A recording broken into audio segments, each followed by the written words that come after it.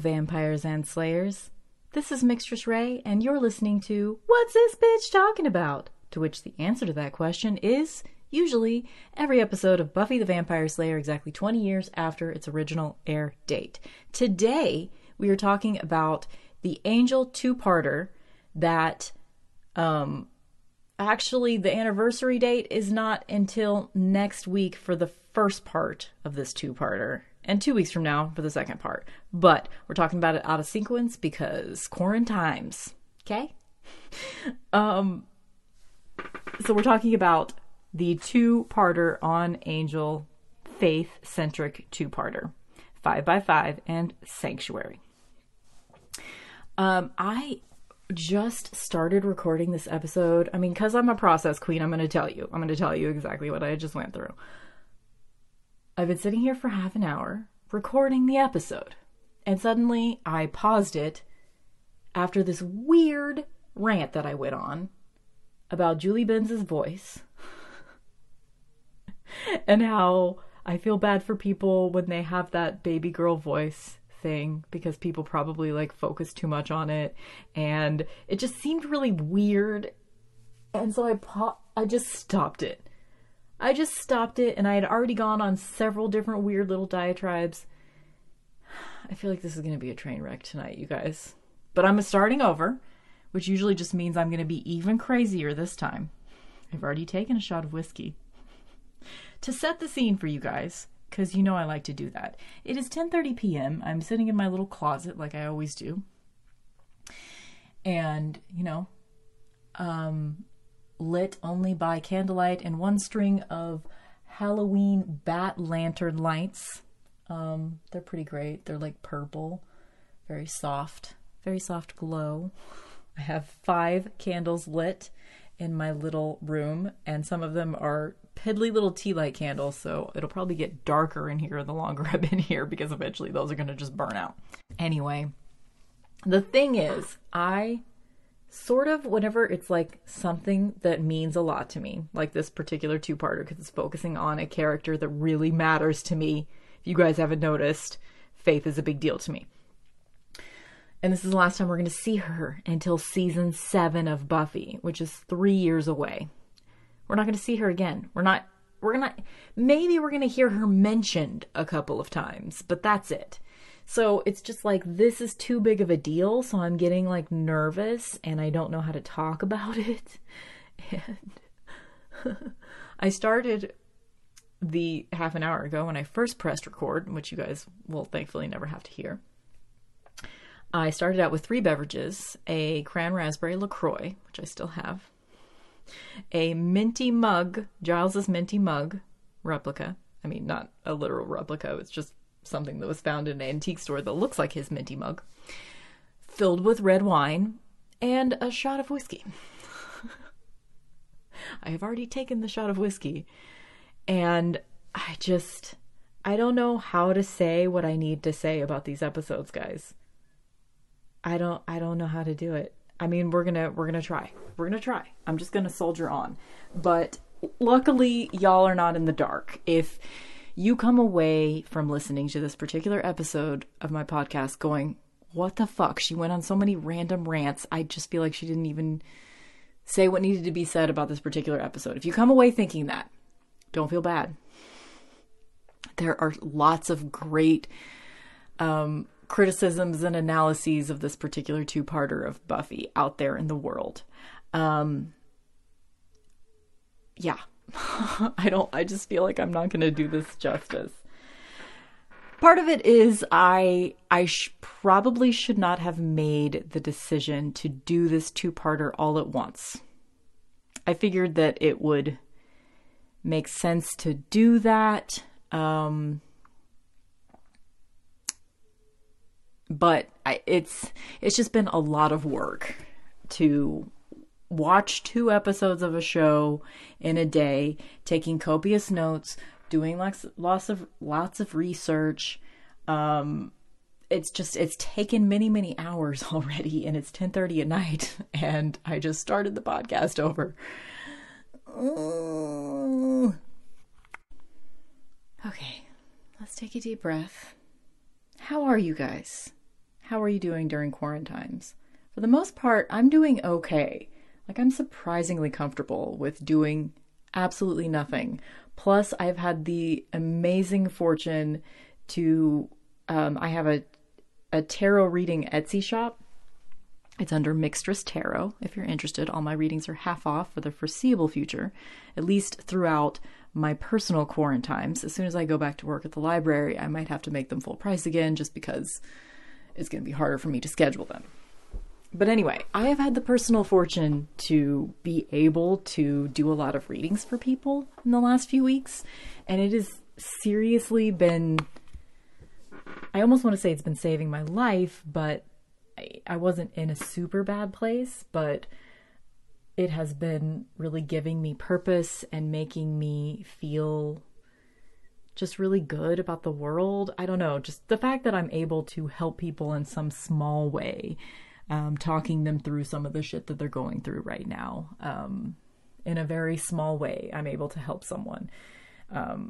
It's just making me so happy. I'm so glad to do it. So if you're one of those people that has gotten a reading from me, y'all are the best. I love you so much. Someday, I mean, I've been able to get like a slight taste. This is just a stupid little personal note. Sorry if you're not into that, but every once in a while I'm gonna go on a personal rant. That's just how I am.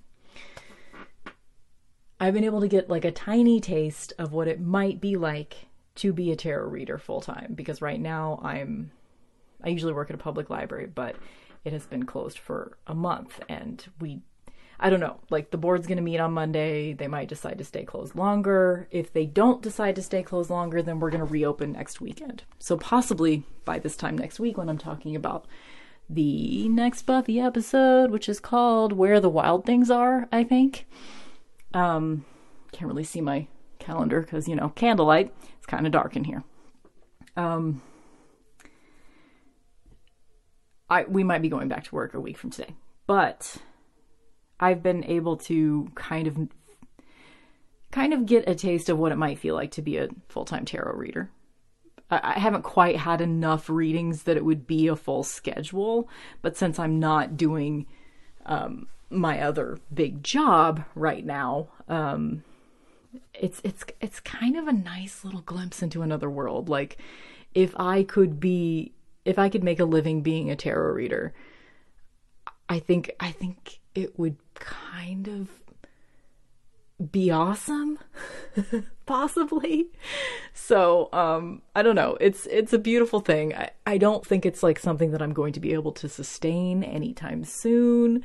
You know, I'd have to make a lot more money at it to be able to support myself at that exclusively, but this was just like a little window into like maybe someday I will get to that point, and now I know how much I enjoy doing it, so I might be more motivated to push on to possibly making that goal happen for me someday, essentially. So anyway, just weird little diatribe.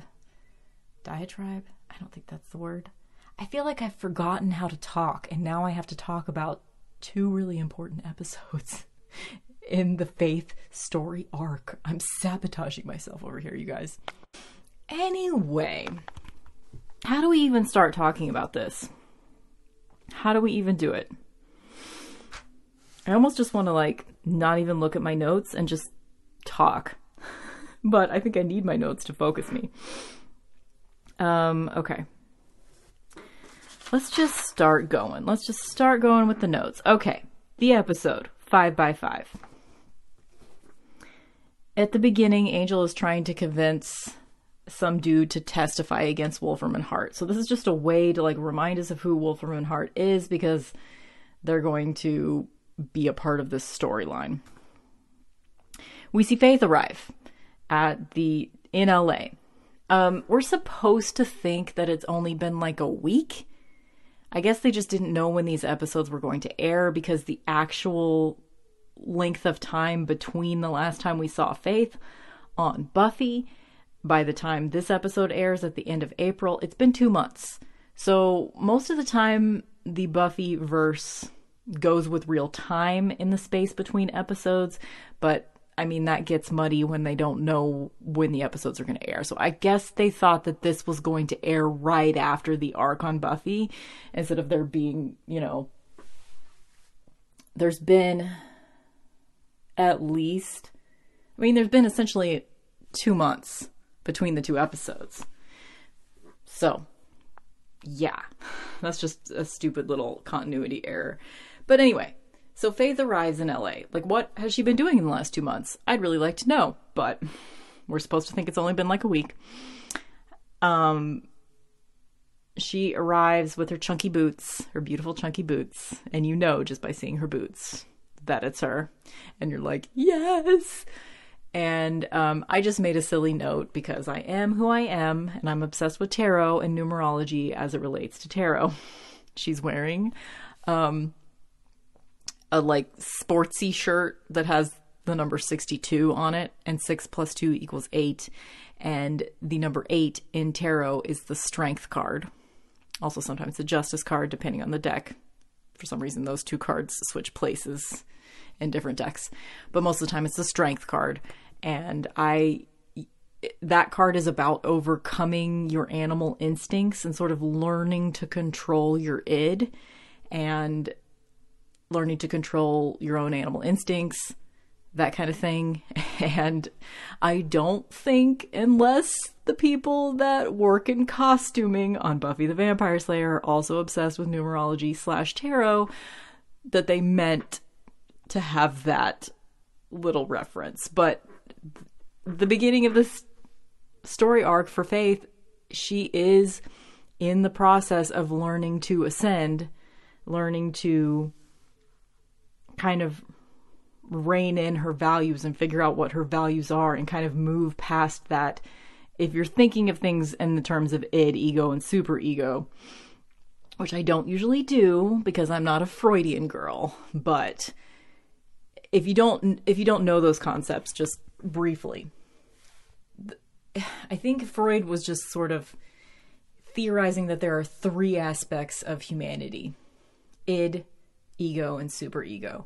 And the id is just like pure animal instinct. It's, you know, you're only thinking about your immediate wants. You're not thinking about anyone else. And that's kind of the state that you're in when you're a child. And then you grow up, and like, you know, around adolescence and your teenage years, you're more in ego state, where you're learning that there are rules in society and you're figuring out how to move within the world, and you've become aware that other people exist, and you're trying to figure out how to move within the spaces, and you realize that what you do affects other people, and you just become more nuanced and less selfish.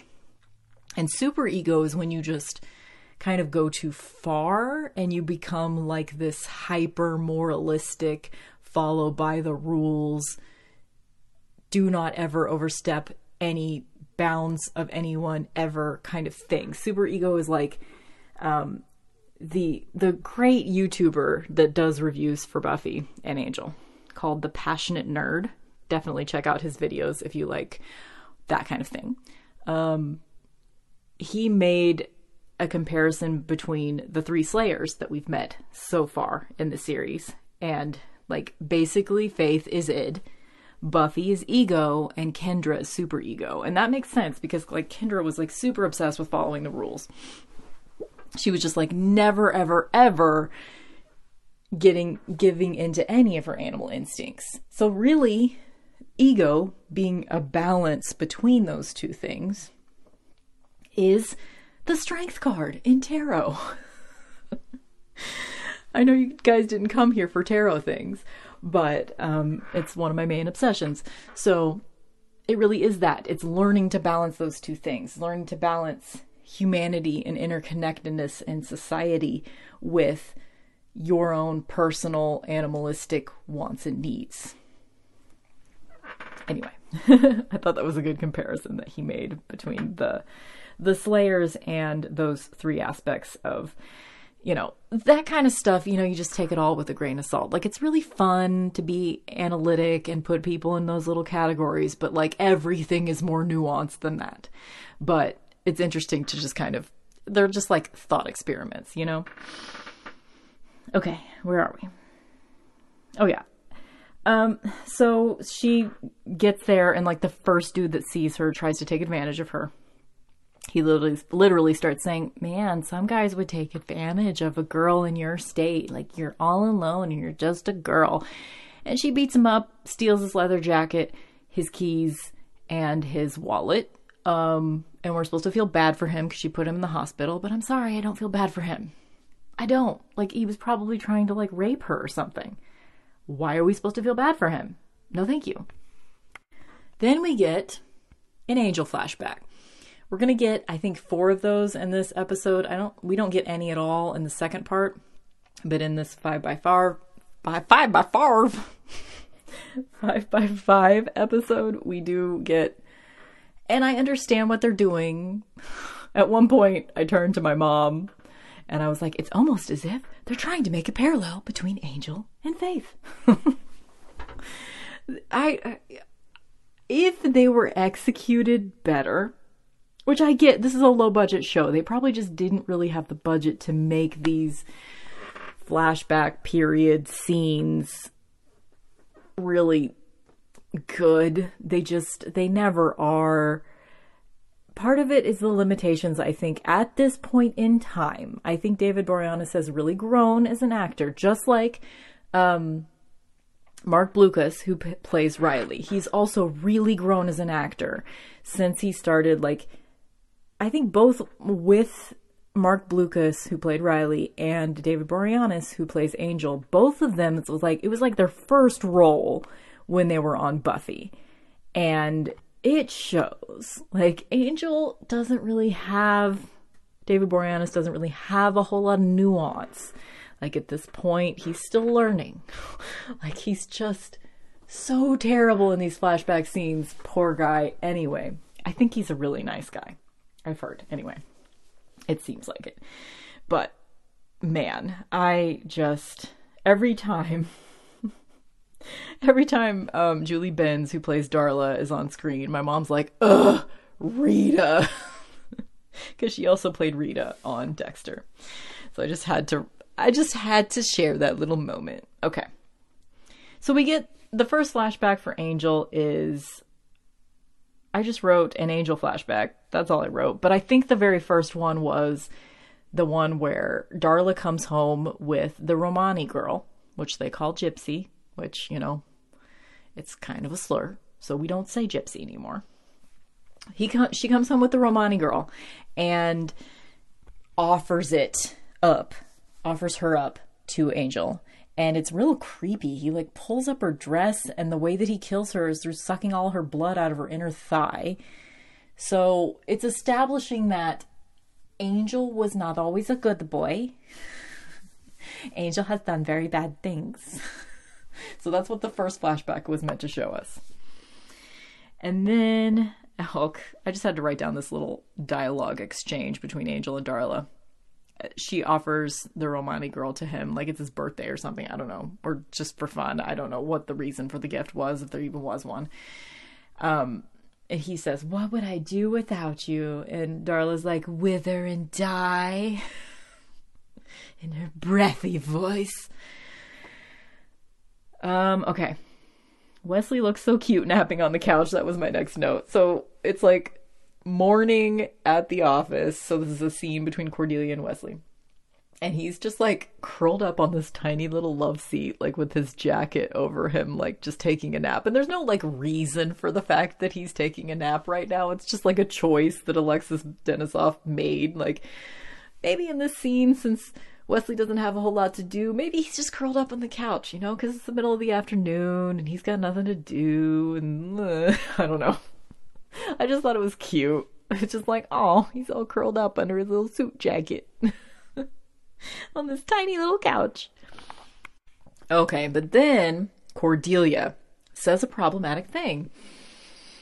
So the guy that Angel, like at this moment, Angel has in his office with the door closed, he's got the guy that he saved at the beginning of the episode that he's trying to convince to be a witness for something going on at a trial with Wolfram and Hart.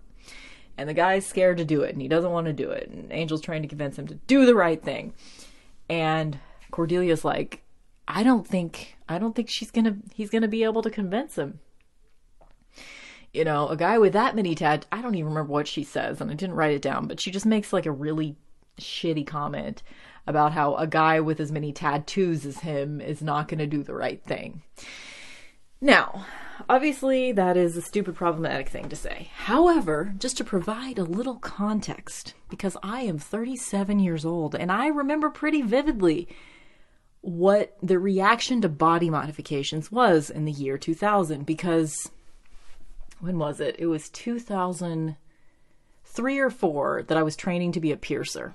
It's just a little backstory in my life. And I first got my nose pierced. So facial piercing. I first got my first facial piercing at the age of 14. And at first, in my small Midwestern town, let's see, when I was 14, that would have been the year 1997 was probably, 1997 was when I got my nose pierced for the first time. Had some weird complications and had to like take it out and get it re-pierced again. It was a whole thing, but I was very dedicated to having my nose pierced, and I still have it pierced to this day. I like to think about this just because it seems like such a part of my identity, having my nose pierced. It's a big deal to me. Like, I've known that I wanted it since I was like, I don't know, 8 or 9. I remember like one April Fool's Day, I put like a fake ring in my nose to freak my dad out, and he had the worst reaction. I mean, he's an asshole, but I mean, he basically was like, if you ever do that, I will disown you. I mean, that was the kind of language that like my dad wasn't necessarily a regular dad. He was an abusive dad. However, a regular dad would say that kind of shit. I will disown you if you get your nose pierced. That was not uncommon to hear in the mid to late 90s. So the year 2000 in body modification history, of which I have a little bit of experience with just because I've had some body modifications, and it's a big part of who I am. I really think that you should be able to create your body in your image. I think it's a big deal. Like, no shade to anyone that doesn't have any body modifications, that doesn't want any, because that is your choice too. Like, you get to have your body presented in the way that you want to present it, to the extent of what you can change. I think that's an important thing. I don't know. It's at the core of my being, something that's important. So my hackles are raised when a character will say something like, well, somebody with that many tattoos obviously isn't going to be a good person, which is not literally what she said, but something to that effect. In the year 2000, that kind of comment might have just run right past you. Like, it would have raised my hackles a little bit back then, just because I take that kind of shit personally. And the first time I saw this, even if I had seen it when it first came out in the year 2000, which I did not see Angel until many, many years later. But if I had seen it at the time, it would have raised my hackles a little bit, but it wouldn't have been that out of character for things that I heard all the time. Like, I was still getting, at that time, it was probable that I could not find a quote-unquote normal job with a nose piercing. In the year 2000, I didn't even have any tattoos yet. But with a nose piercing, it would have been difficult for me to find a job. Even, like, it was 2004. Yeah, it was 2004 when I got hired at the library. I've been there for 15 years. Even then, I was nervous about going in for the interview because I was afraid that they were going to tell me to take my nose ring out. And it was like the first job I had ever interviewed for that they didn't ask me to take it out. And most of the time, they didn't even ask me to take it out. It would just be a question. It would just be sort of like an offhanded remark, like, well, of course you're going to take out your nose ring for your job, right? There were actually a few jobs that I had gotten hired for, and then sort of that little comment of, well, of course you're going to take your nose ring out for your job, right? And I would just straight up be like, no, I'm not. And they would say, well, you have to. And I'd say, okay, then I don't want this job. Because that was how I mean, it might seem a little, I mean, a lot of people are willing to take their piercings out for their job, which fine, do what you need to do. But I was just extremely stuck on that. Like, if you don't want me as I am, I don't want to work here. And it was just like, young people hubris, but I held on to it long enough to get a job somewhere where someone did respect me. Like, no one at the library ever asked me to take my nose ring out. And anyway, that was a big deal to me. But all of that context corner was supposed to just be, that was not an uncommon thing to hear back in the year 2000. Like, people were still pretty prejudiced against body modifications. That is not the case anymore. There's a huge difference between the year 2000 and 2020 as far as that is concerned. Like, people they don't really even react. And now I still have the nose ring, like, whatever. But I also have several tattoos that are visible because, I have like tattoos on my forearms and like, especially in the summer when I'm wearing short sleeves, several of my tattoos are visible at any given time when I'm wearing short sleeves. And people do not, even in like a small town in the Midwest, which I still live in, people don't really react adversely to tattoos anymore. Like, I've seen it shift in real time. Like, it's just, small victories, but like the whole body modification thing, like, if you are under the age of 30 right now, you might not remember how hard it used to be to exist in the world with, like, there was no chance that I could get a job, any job, that wasn't like telemarketing. There was no chance of me getting any job with like purple hair or tattoos and piercings. Like, that was not a possibility. Like, it was really a lifestyle choice to choose to get a facial piercing or something like that back in the day. Okay, now that I've talked about body modifications, this is what I do. Like, I have no intention of talking about body modifications, and then I do it for 10 minutes. Like, I always go off the rails, but tonight it seems to be extra. Okay, whatever.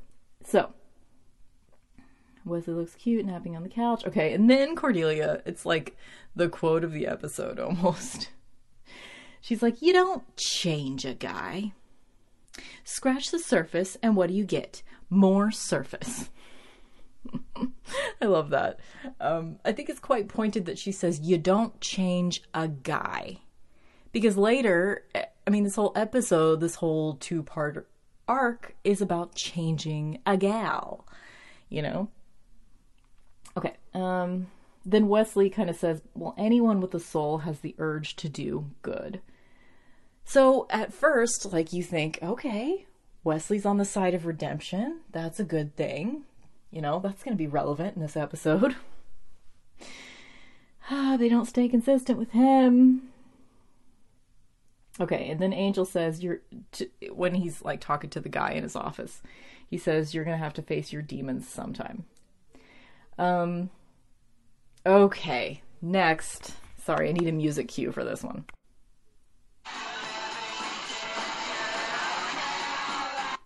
Okay, I'm sure that sounded terrible. I didn't want to get flagged by copywriters, so I didn't make it super clear. But anyway, the scene, oh my God, you guys, the scene,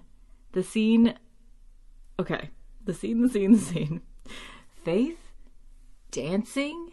Like, we've seen Faith do like her sexy dance thing. It's the thing. It's the thing that she's got. It's the thing she does very well.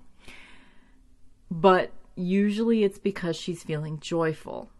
So this is actually really, really effective plot-wise, because we see her in a club doing the dancey thing that she does, but she like purposely interjects between a boyfriend and girlfriend or couple of some kind. And like steals the guy to dance with him. Obviously she doesn't give a shit about the guy at all. And the girl is furious, and she elbows her in the face. Faith elbows her in the face. And then the boyfriend, who was previously just a dumb guy that was just super interested in dancing with her, whatever, letting his girlfriend be super jealous and doing nothing about it. He tries to punch Faith and she like deflects it and he ends up punching someone else. And then everyone on the dance floor is fighting while she's just dancing. And and she has her eyes closed. And it's a really effective scene. Like, this is the first time that I cried watching the episode, and I noted the time. It was 9 minutes and 30 seconds in. I was already crying because to me, it's just a visual thing. Like, the camera's panning around her, and obviously they're choosing to use the song Living Dead Girl. That's not an accident. And she's, trying to recapture that sort of joyful dancing that she used to be able to do. But it's not, she doesn't really feel it, And something that the Passionate Nerd on YouTube mentioned that I thought was really interesting, like, she had her eyes closed. So the moment that she was possibly visualizing in her head was the moment when her and Buffy in the episode Bad Girls were dancing together and holding hands. That's possibly what she was thinking back to, And he made a whole argument about like all the connections that Faith has tried to have with people and how it's failed time and time again. All these connections. And the one connection that she was starting to actually get was Buffy. And now she's literally been inside her skin. So this whole thing is about mourning the loss of being able to actually make that connection. Like, the only people that she's ever let herself try to be connected to were other women. She lost her mom. So that was the first big connection. Then she had a strong bond with her watcher, who was a woman, and she lost that connection. And then she came to Sunnydale specifically to find Buffy, and that connection went out the window. So I don't know, the scene gets me. The scene makes me cry just as much as her breaking down at the end of the episode in the alley with Angel.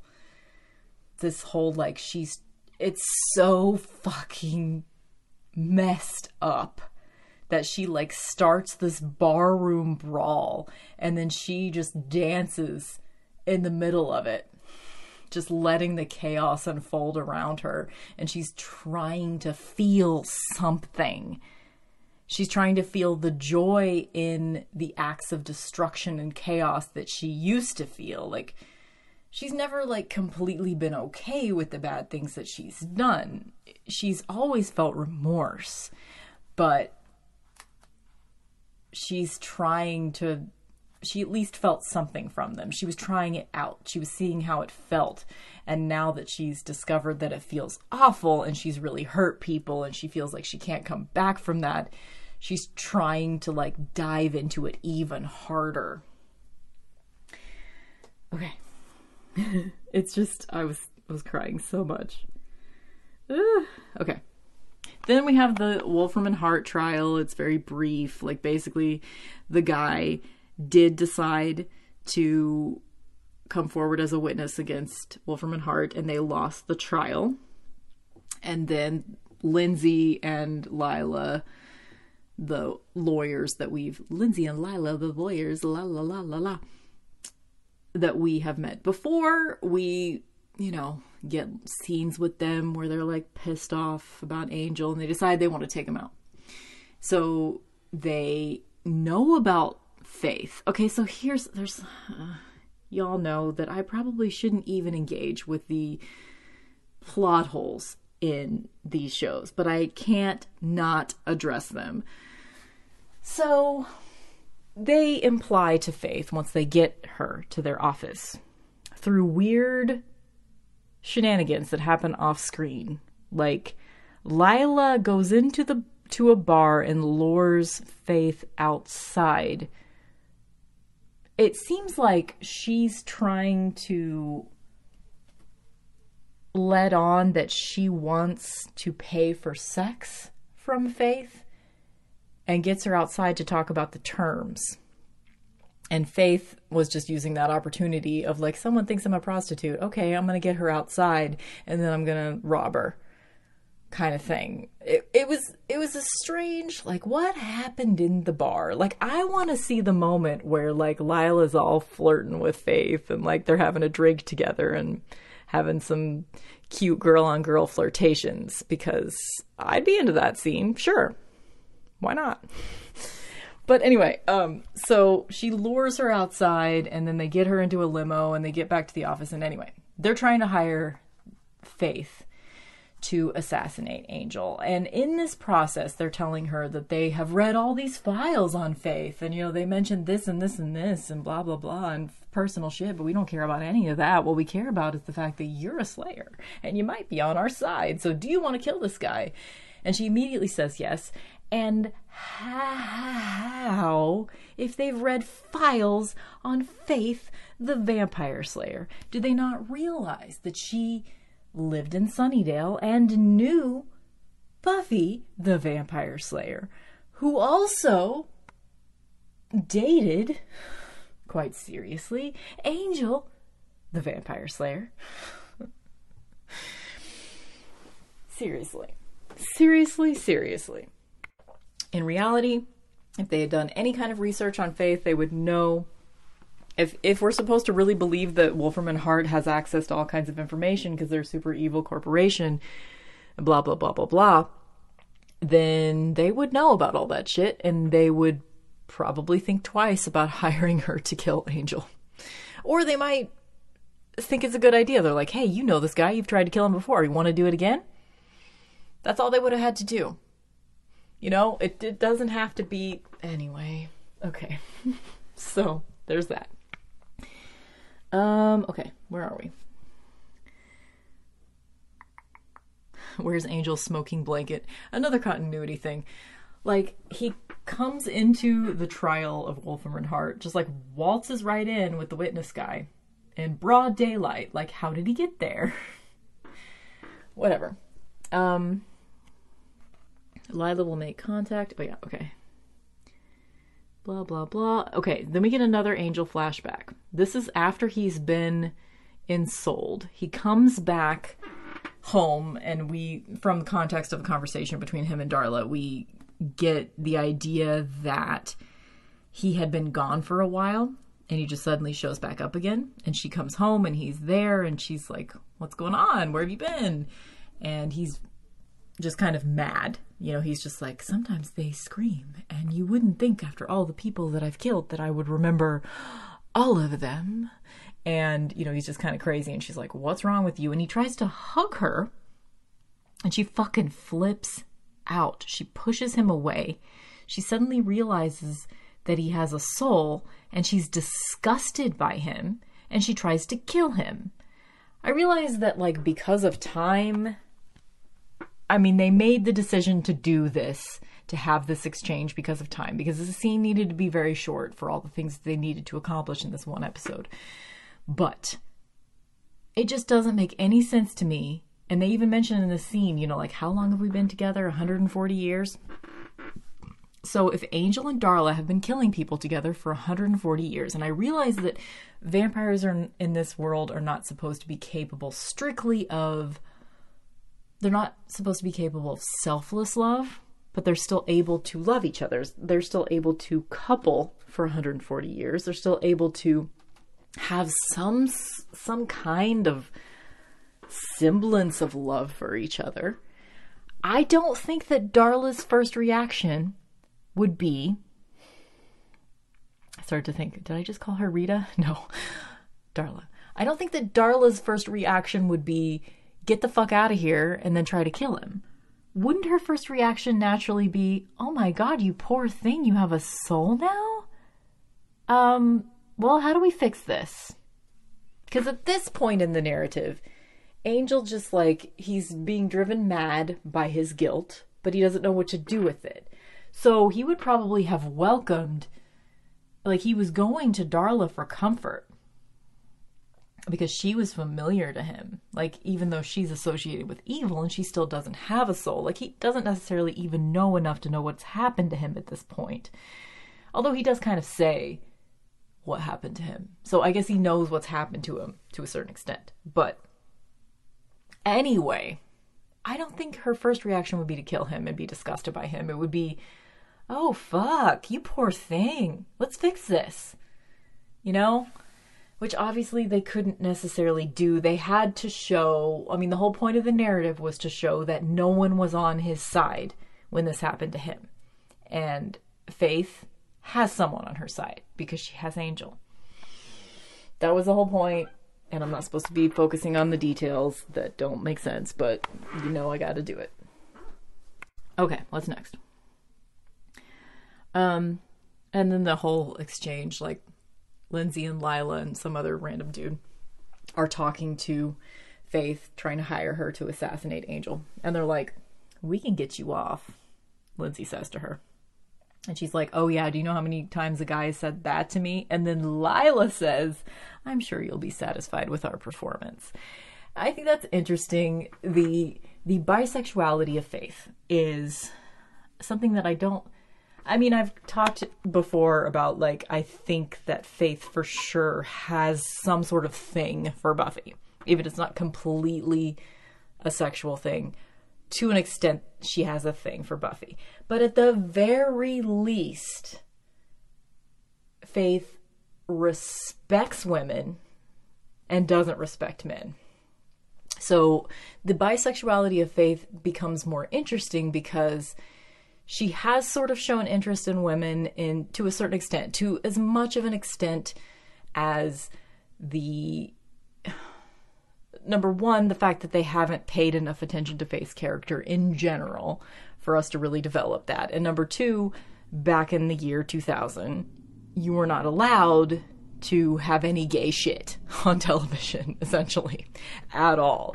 So they were able to, like, definitely put some subtext in there. Enough subtext to know that it was intentional, that she was probably identified as at least somewhat of a bisexual character.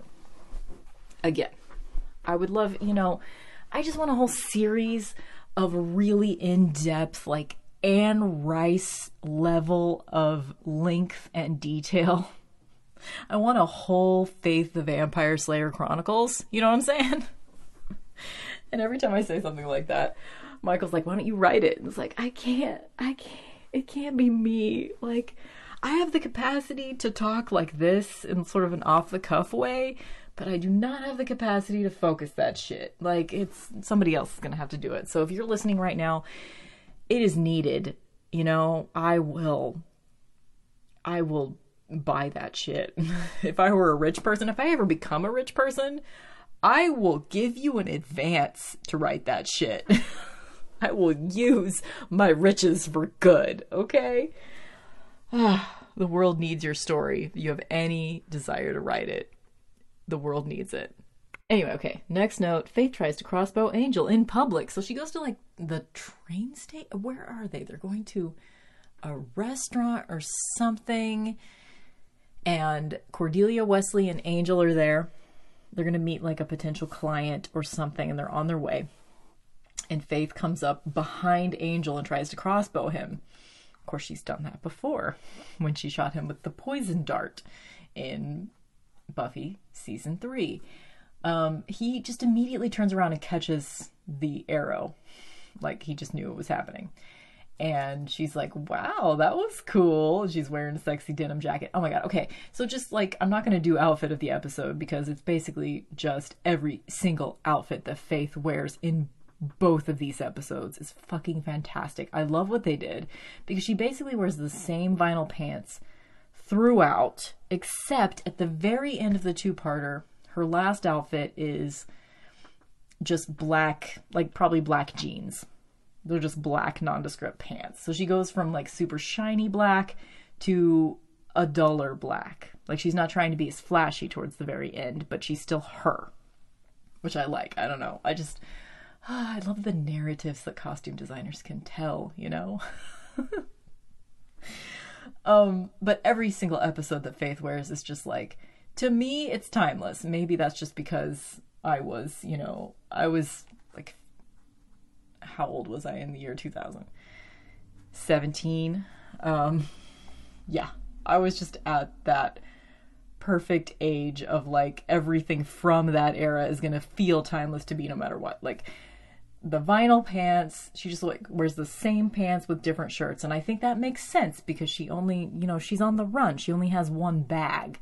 So it makes sense to me that she would have like a handful of shirts, handful of pairs of underwear, just the same chunky boots, the same like 2 pairs of pants, and a handful of shirts. That makes sense. All of that could fit in her knapsack. I don't know. Just that kind of stuff, like, I like it. I don't know. The vinyl pants. I need some vinyl pants in my life. Like, I used to have vinyl pants. I used to have several pairs of vinyl pants, but that was, a few butt sizes ago. And I need to get some that fit my current butt size because I would still rock some vinyl pants. I would. They were not the most comfortable things in the world, but I would do it. For the sake of timeless fashion, that Faith, I just love her style so much. I just love that sort of like edgy, butch, chunky thing. The chunky boots, the vinyl pants. She always had like a belt with an in-your-face buckle, and then some kind of like, animal print shirt or something. Like the first outfit that she's in this episode, she's wearing like a sleeveless snakeskin looking shirt with black vinyl pants and the chunky boots. And then later she's wearing, when she confronts Angel with the crossbow, she's wearing a denim jacket, like white denim, like bleached denim jacket with the vinyl pants. Although, like when you think about how many jackets she has, they wouldn't all fit in her knapsack. Anyway, getting off track. Okay, so she tries to crossbow Angel. Like, she's not really trying. Like, she goes to confront him in public because she's trying to draw him out. And I didn't necessarily notice this the first, 2 times I saw this episode years ago, but watching it with an analytical eye now, it's obvious from the very beginning what she wants. She agrees to killing Angel for Wolfram and Hart immediately, without thinking. Not because she actually wants to do it. From the very beginning, she wants him to kill her. She knew that she wasn't going to kill him with the crossbow situation. Like, she probably wasn't even aiming close to his heart. She was trying to call him out in public in front of his people immediately. So she just like half-ass attempts to crossbow him. He turns around and she's like, "Hey, I'm here. Want to chase me? Okay, bye." And then she runs off. And then, And then the next scene is Angel gets off the phone with Giles and he's like, "Okay, so apparently she was just there a week ago," which it's been 2 months, but whatever, a week ago. And like he plays it like he doesn't know exactly what happened, like Giles didn't actually tell him the details, but then later we find out that maybe he knew more than he was letting on to Wesley and Cordelia. I don't fucking know, but whatever. In this scene, he's just like, Cordelia asks him, "Okay, what happened? What did he do to Buffy?" And Angel just says, "Well, Giles said it was bad," or something. Like, okay, whatever. So my note was, Giles didn't call. Giles didn't tell Angel what happened. Angel is defensive because he blames Wesley. So, okay, maybe that's it. Maybe he decides not to say all the details of what Giles told him transpired because he suddenly, realizes, oh yeah, I remember fucking Wesley. Fucking Wesley was the one that interrupted at the crucial moment that I could have gotten through to Faith. And he kind of confronts him about it. So this is where we get the narrative for anyone that, was watching Angel and had never seen Buffy or something. He confronts Wesley in this moment.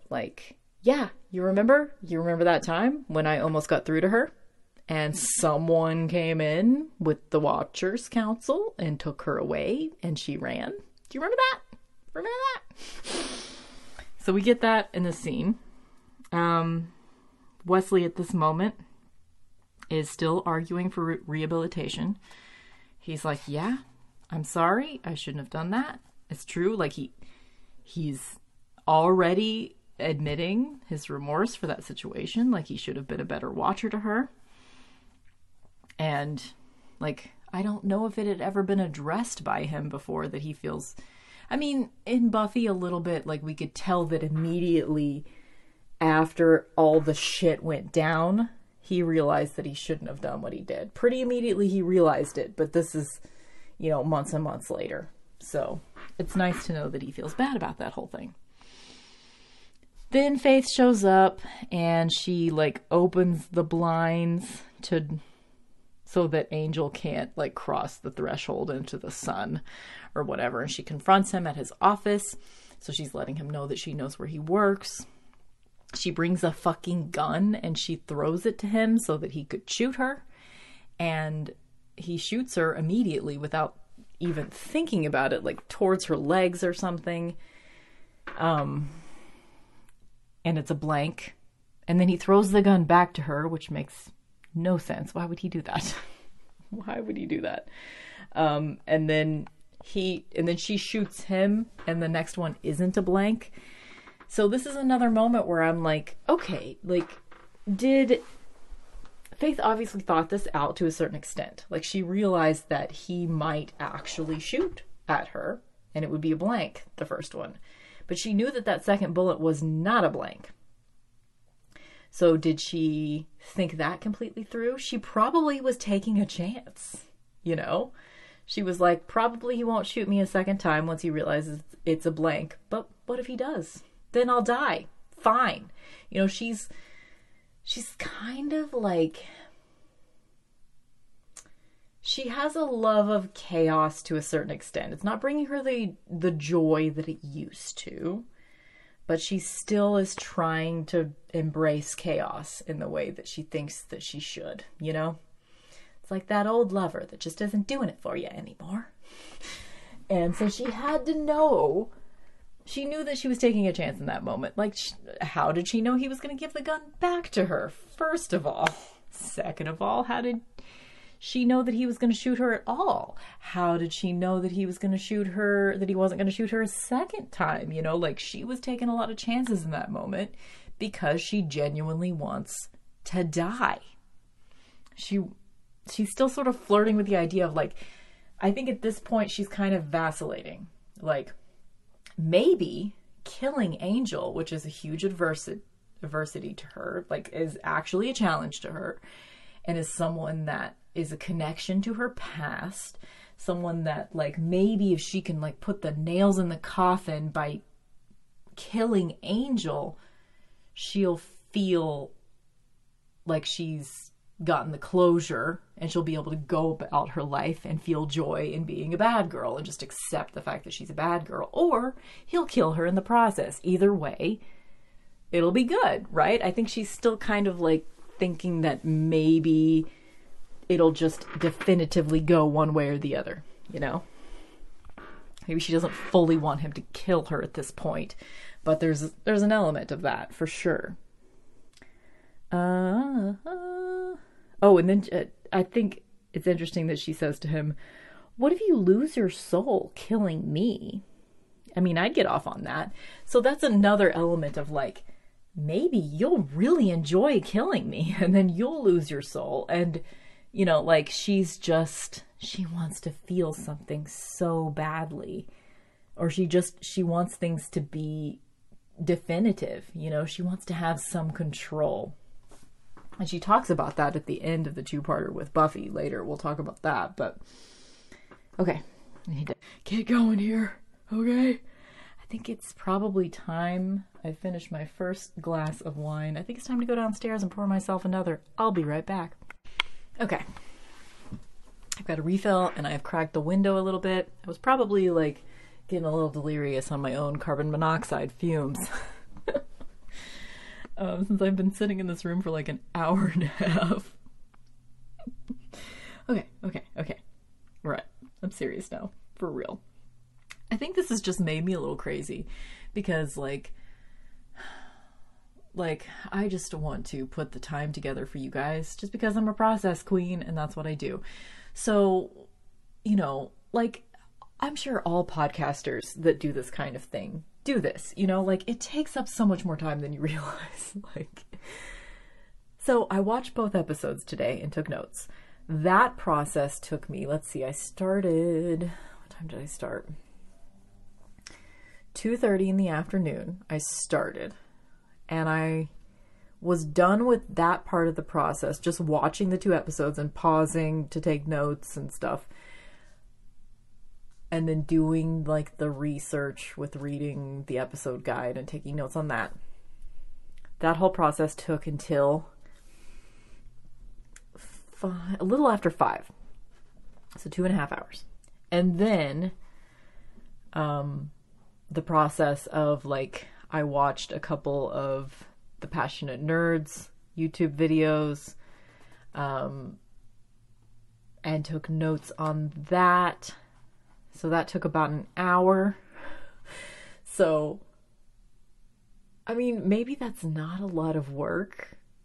I don't know. And then plus I've just been thinking about it. Like since I announced it with you guys a week ago, I've just been thinking about these episodes so much and like, what am I going to say about them? And like listening to podcast episodes of other people talk about them. And, I've just been steeping in these 2 episodes so much that I'm just insane now. Sorry, guys. I'm also a little tipsy because I've had a full minty mug full. That's okay. Like every once in a while, I just have to get like a little bit drunk to talk about faith. That's just part of my personality profile. Okay, here we go. Okay. Second bullet, wasn't a blank. Angel walks right into Wolfram and Hart. So at this point, Angel like goes to Wolfram and Hart. I don't really understand why he goes there because Faith mentioned that they hired her to kill him, but like, what is he going to gain from going there? I don't know. I guess he just wanted to confront Lindsay because he waits in his office until he comes in. But it's not entirely clear if he wanted him to come in and find him or not. Like, I don't know.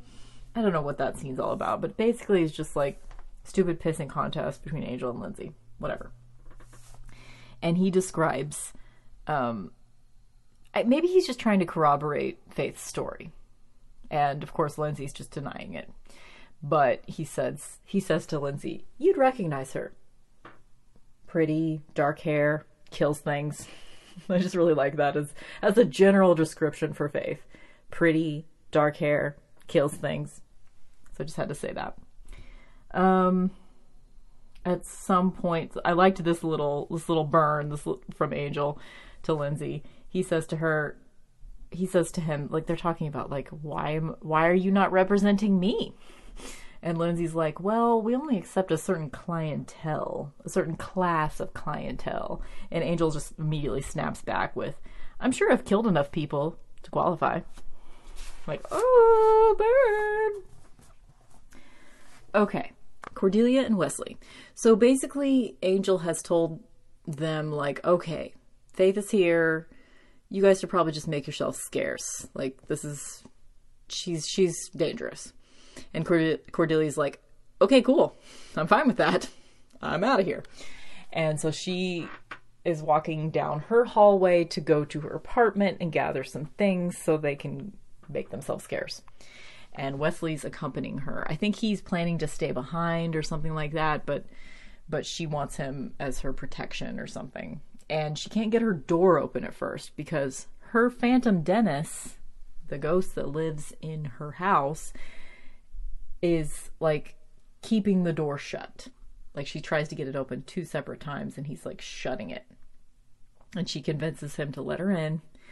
But he doesn't intervene again, which I find kind of inconsistent. Like they could have just kept Phantom Dennis out of this whole situation. I think it's kind of cute when they put him in there. But if he can make the door shut, he could have also intervened in the following moments. So she finally gets into the apartment. Faith is there. Faith elbows Cordelia in the face and kidnaps Wesley. And Dennis does nothing except try to keep the door closed when she first comes in. Like, he could have done something else. He could have thrown something heavy at Faith's head or something, you know, because he can do that. Then we get flashback number 3 for Angel. So in this flashback, like, this is a particular scene from one night that we get in 2 separate parts. So we get the first part right now, where he's sort of waiting in an alley and he's just like hungry and he looks like a homeless person and, you know, he looks awful. And he keeps saying to, it's like a group of men and there's one woman with them or something, and he's saying to them, I'm a monster, I'm a monster, I'm a monster, and he's goading the dudes to come after him and fight him. And you see him fight off all the dudes, and then he goes after the girl and bites her. So that's all we see in this particular part of the scene. So we'll come back to that. Let's see. He just keeps saying, I'm a monster, I'm a monster. And he's saying it in some other language for some reason. I don't know why. They're inconsistent with his characterization from the past. Like, he can't even keep his Irish accent most of the time. And even when he has it, it's terrible. Anyway. Okay. Cordelia's really shaken up. That's my next note. Like, Angel finds Cordelia when she's like waking up from being knocked out by Faith elbowing her in the face. Which, props to Faith, because like, Faith is really only going to, she's only ever really gone after people for vengeance reasons and because the mayor hired her to go after them. Like, I mean, like, she has, like, knocked people unconscious to take their clothes or whatever. But that's just sort of like, when you have nothing and you're a slayer and you're morally ambiguous, that's something you're going to do. You're going to knock someone out and take their clothes or their wallet. Like, sorry to say, but seriously, if you have nothing and you can't survive and you have no resources, but you have super strength and you're not super morally good, like, you're going to do that. Like, knocking someone out and stealing their wallet, it's not cute, but I understand that. Like, but she's not, anyway. So elbowing Cordelia in the face was just to get her out of the way. Like, she was never going to gun for Cordelia. She was never going to put Cordelia in harm's way, because at this point she's not evil. She's trying to provoke Angel, and as we find out later, it's personal with Wesley. Like, she's kidnapping Wesley to torture him because she wants someone to blame for why she is the way that she is. She is not targeting Cordelia because there's no reason to target Cordelia, because Cordelia and Faith have never even like had a conversation before, possibly. Like, if they have, it's been inconsequential, you know? Anyway.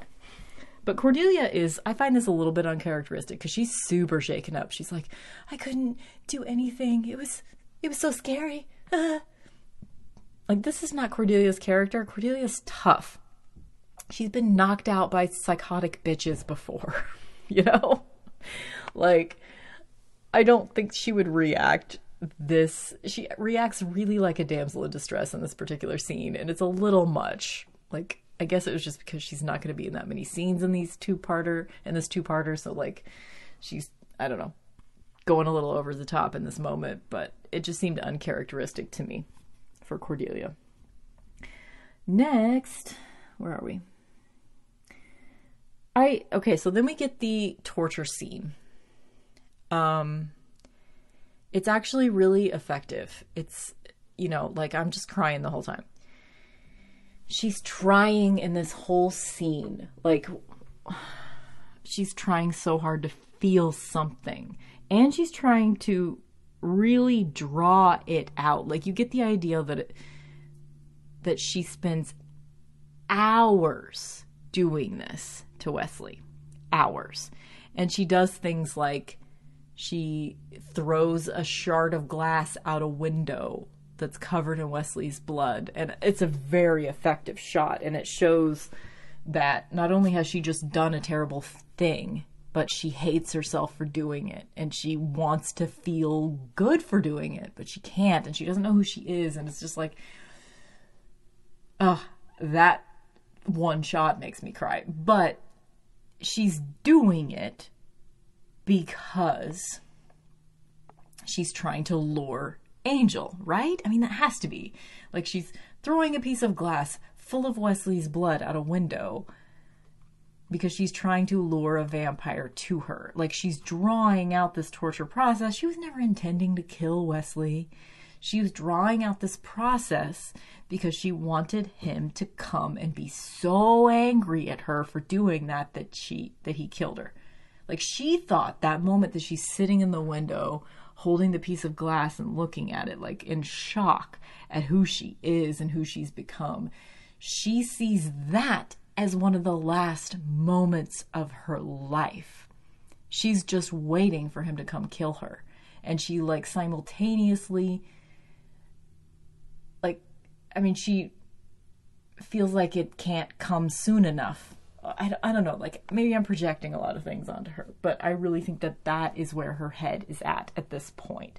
Like, she kidnapped and tortured Wesley. Maybe in the beginning she thought, okay, this is payback. You did wrong by me. I'm a bad slayer now, and it's your fault, because she wants someone to point the finger at. Maybe there's some part of her that wanted to believe that, but I think from the very beginning she was just, again, trying to draw Angel out. She just wants him to end it for her. It's so heartbreaking, this episode. Okay. Okay. I've been talking for over an hour about... I'm not even to the end of this one episode. Okay. So. I was going to research this, but I didn't.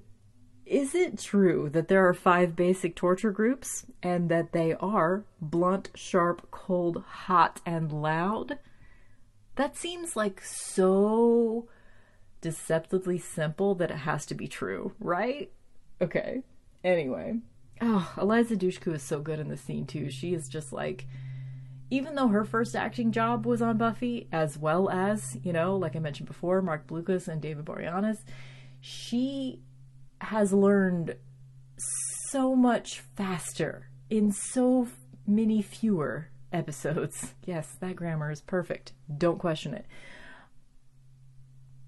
Like, she is just phenomenal in this. Like, she does so much with so little time. Like, God, kudos. I need to watch Dollhouse next. Oh, I haven't rewatched that in a while. So, okay. More uncharacteristic shit. Wesley says to Faith, in a moment where she's really listening to him, and it's possible that he could say some good shit to her in this moment, but again, he fucking fails her, just like he did before. You know, obviously, like, you're gonna be a little salty if somebody's torturing you. Like, I get it. But at a moment where she takes the gag off of him, and she's, like, trying to have a conversation with him in her twisted way, and Wesley chooses that moment to tell her that she's a piece of shit, which of course it gets cut off because you can't say shit on network television. But really, Wesley? You're gonna tell her that she's a piece of shit? Like, right now, first of all, do you have a death wish? Like, what's up with that? Telling someone that's torturing you that they're a piece of shit, first of all. Second of all, you had a moment there where you could have redeemed yourself for what you did to her. You know? Obviously, you're not necessarily thinking about redeeming yourself to someone that's torturing you. Like, I have to acknowledge that I'm just a little too sympathetic towards Faith. It's like, once I decide I love someone, it doesn't matter what they do. Like, it's a problem. But still, he had a moment, an opportunity, and he did not take it. And so I wrote, what the fuck, Wesley? This whole scene, though, like, she's torturing him, but you can tell she's not feeling it. It's like, maybe she thinks if she does it right, she will feel it. Like, she's flirting with, she's just trying to be dark because she thinks, it's like she thinks she doesn't have a choice. She thinks that she is bad And she just needs to embrace it. Like, how can you enjoy life unless you embrace who you truly are? So if you have no choice and you just are bad, then you might as well embrace it. That's where her thought is. That's where her thought process is. And I get it from that perspective. I get it. And then she starts saying things like, you know that moment when in This Year's Girl on Buffy, a few episodes ago, when she had gone to Joyce's house. It was the same thing. She was trying to lure Buffy to her. It was for a different reason, but she was trying to lure Buffy to her. So she was, kidnapping and not really torturing Joyce, because again, like the reason why she just elbows Cordelia in the face, she just kind of like traps Joyce in her house and talks her to death. Like, she doesn't actually harm women. Isn't that true? Universally? Yes. I mean, like, she's done a lot of harm towards Buffy psychologically. She did some psychological harm to that woman that she was like sexy dancing all up on her boyfriend. But she doesn't do physical harm to women because she respects them. Anyway, so she starts saying to, I don't know what that has to do with anything, except I just thought it. So she starts saying to Wesley, like, do you ever think, like, what if Giles were my watcher instead of you? Would he be in that chair right now? Or would I be different? Would I be the good Slayer? Like, so it's a parallel kind of between some of the insightful things that she was saying to Joyce in that moment when Joyce was on her bed and she was trying on the lipstick and she was like, that sinking pit of despair when everybody just like believes that you are a certain thing. And like, I don't know what she was saying, but she was saying some really psychologically insightful shit to Joyce in that moment. And this is a parallel of that, what she's saying to Wesley. And it's very interesting because she does have insight into who she is. And that moment, those moments are why this person is redeemable, why you can get through, because she has that switch of insight.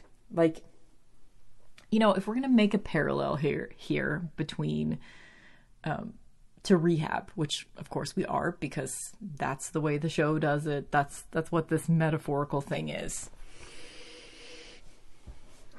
If we're going to make that parallel, then it totally makes sense. A person can't decide to give up something that they're addicted to.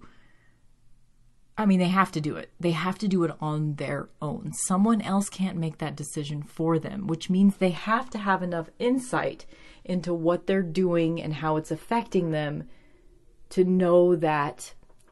I mean, basically the whole definition of a harmful addiction is that you are doing something that is affecting your life negatively. That's why it's not bad for everybody to drink 2 glasses of wine out of a minty mug at midnight.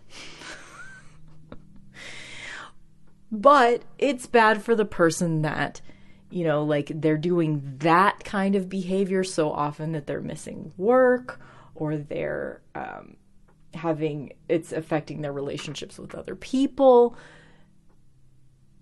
Everything is nuance. Everything is case by case basis. You have to have enough insight into who you are to know that what you're doing is affecting others and affecting your quality of life. Like, an addiction is only addiction if it's to that level. And you can't force someone to stop if they haven't realized that they're in that place. And the fact that Faith is able to, even though she's playing it off like it's a joke, like, do you ever wonder, Wesley, what if someone else had been my watcher? What if it had been Giles? Would I be the good Slayer? Like, she wouldn't be having those moments of insight if she wasn't ready to possibly make a change. That doesn't mean she's going to, but it's a way in. I think it's brilliant that they decided to put that moment in there. Like, she has that insight. She has the capability to change. Oh, I've been talking so long that I had to pause this to replace my tea light candle, because the current tea light candles that I have been using, I bought like a 50 pack of these candles. I had no idea how crappy they would be. They last like an hour. Like, I realize tea light candles are not supposed to last that long, but these literally only last a little over an hour. Come on, guys. Come on. Okay. I miss the Massa tea light candles, right, Mom? Those would last like 3 or 4 hours. Like, can we not have that? Can we not have nice things? Let me know, mixturesradio@gmail.com, if you know of tea light candles. I mean, I would prefer to have black ones just because of my cold, dead, black goth soul. But, you know, if they have to be white, I can deal with it. I just want to buy a 50 pack of tea light candles where every single candle is going to actually, like, I am such a candle whore. Okay, anyway. So she mentions fate and destiny. So I wrote that down as a note. Like, she says the words fate and destiny too. She's like, do you believe in fate and destiny? Well, I don't. And then she just, you know, like, overcompensates by torturing him some more. Then Angel finally shows up and she's like, finally, soul boy. I just like that she calls him soul boy. Then we get flashback number 4. I don't know. Does that happen? I think it happens after he arrives. So it must be like he gets there. All of this is taking place in the apartment of the person that she knocked out after she got off the bus in the beginning of the episode, because he's still in the hospital and his keys were in his pocket. And apparently he also had his own address written down on a little piece of paper or something, so she knew where to go. But anyway. Then we... Sorry, I don't know how much of that little coughing fit before I paused that you heard. I just choked on LaCroix. Anyway. So, Angel shows up, then we get flashback number 4, which is the end of the scene from earlier. So he had pulled that woman into the alley and he had started feeding off of her. But then in this scene, it's very short. You just see her like emerging from the alley, like running scared. And he just like sort of stumbles after her. He couldn't finish killing her. So this is the parallel, obviously, this moment of Faith torturing Wesley is this last moment of her, like, she has turned the corner. She can't be bad anymore, but she's trying to still do it, but she can't follow through. That's that moment that he had in his life. That's the parallel. Like, he tried to lure a woman into an alley and kill her, but he couldn't do it. Okay. He said... This is where Faith refers, she says to Angel that killing Wesley is payback. And Angel comes back with, I thought you liked the way you are. And so that's really cool and insightful moment. At one point he says to her, because she says something about being young. And he says, do you feel young? And then he says some shitty thing about her looking really worn out. But I like that he's just like, do you feel young? Like, you've been through a lot. And things are real bad for you right now. Do you feel young right now? Do you?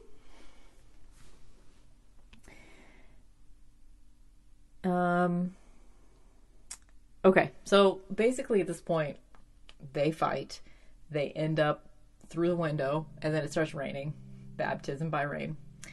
And she, at the end, she just breaks down completely. And he's at the entire fight, he's not fighting her to hurt her. He's just deflecting blows and trying to wear her out. That's all he's doing. And towards the end, she just literally tires herself completely out. And she's just like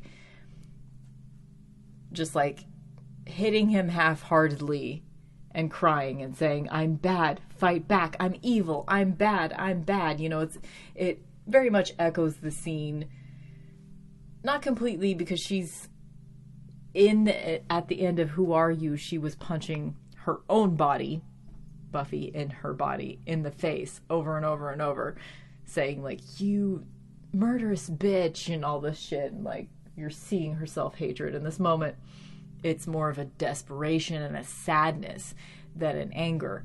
But she just baldly says, just do it, just kill me, just do it, please, just kill me, just kill me. And she's crying and she's breaking down.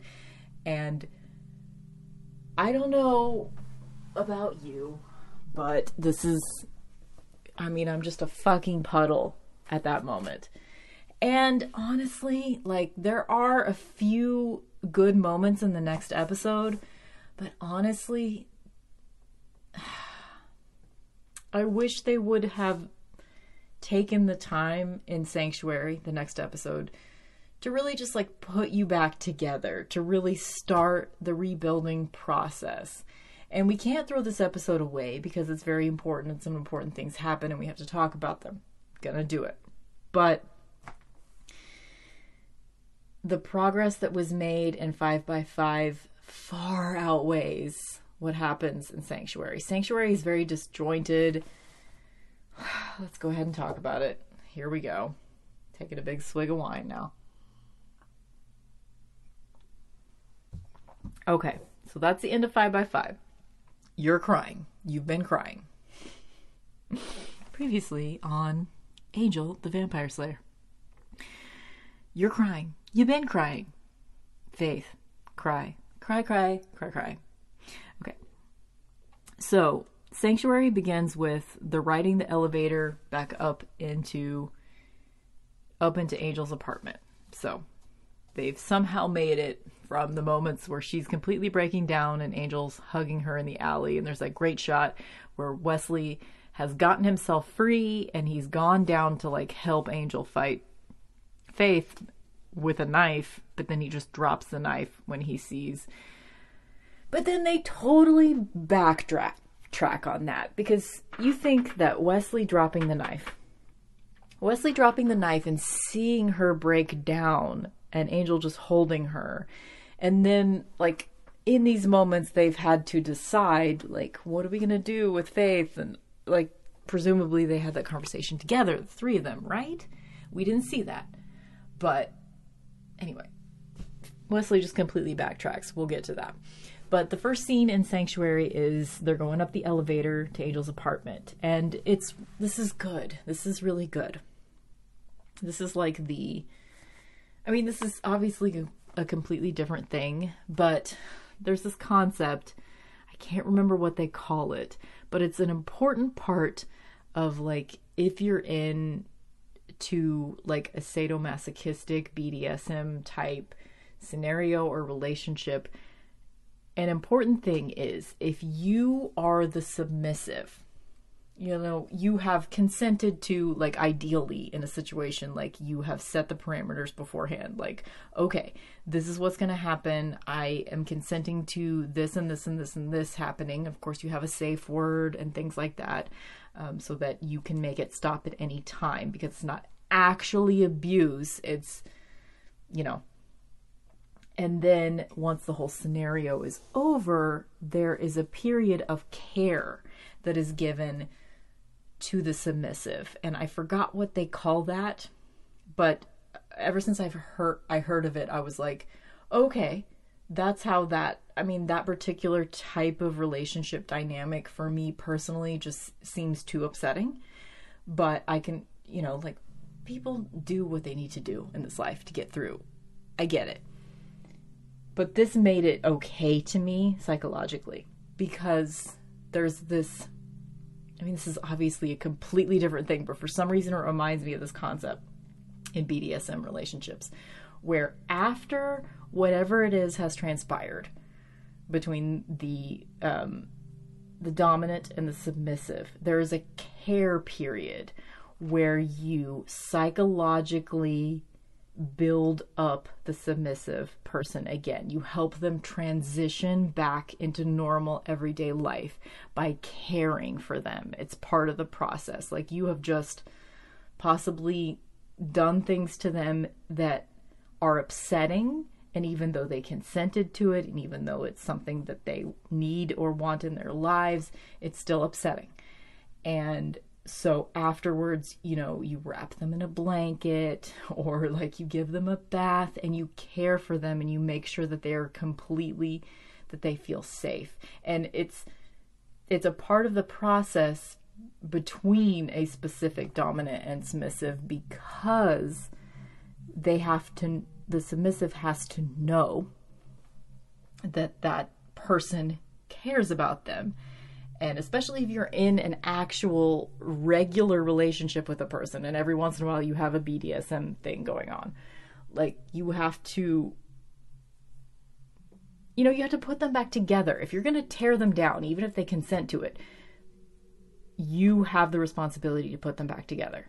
And I thought that was just like the coolest thing. Like, okay, I understand now. If this is done properly, a person can actually be put back together after this situation, and they can go on with their lives. This is obviously a completely different thing, but Angel, just like, after her total breakdown, he takes her back to his apartment. He wraps her up in a towel and a blanket, and he's like, rest. Just rest. And he leaves her in his bedroom. She has a little moment where she calls to Angel, like, as he's leaving the room, and he's like, what? And then she says, nothing. But in that moment, after he's like responded to her, you get this like quick cut fantasy where she's like stabbing him, and it didn't really happen. And it's a good callback to that moment where she did that to Willow in Who Are You? I think it's good. It's interesting. It's a nice callback that they put that little moment in there, because it reminds you that, like, she is so vulnerable right now, but she is still just like, her brain is just going to these dark places, just like, without even thinking about it. She didn't think about that consciously, but it came into her head and it happened, you know? I mean, it didn't really happen, but, you know, it totally makes sense that somebody in her state would have that little moment like that. Okay, what's my next note? Wesley and Cordelia are mad. Wesley calls her a rabid animal. Oh, he also calls her a bitch. Like, I didn't like this little moment between Wesley and Cordelia. Like, I totally understand they would be commiserating together about the fact that they both look really beat up today. Cordelia because she got elbowed one time, and Wesley because he got tortured for hours. Like, I get that they would be salty about that. I get it. But they're coming down on the side of, like, how could someone ever do this when they work for a homicidal vampire? Okay? They're both at the ready to any moment have to stake their own boss that they work for, that they care a lot about and they respect. They're totally fine with forgiving him for all the terrible shit that he's done, but they can't forgive Faith.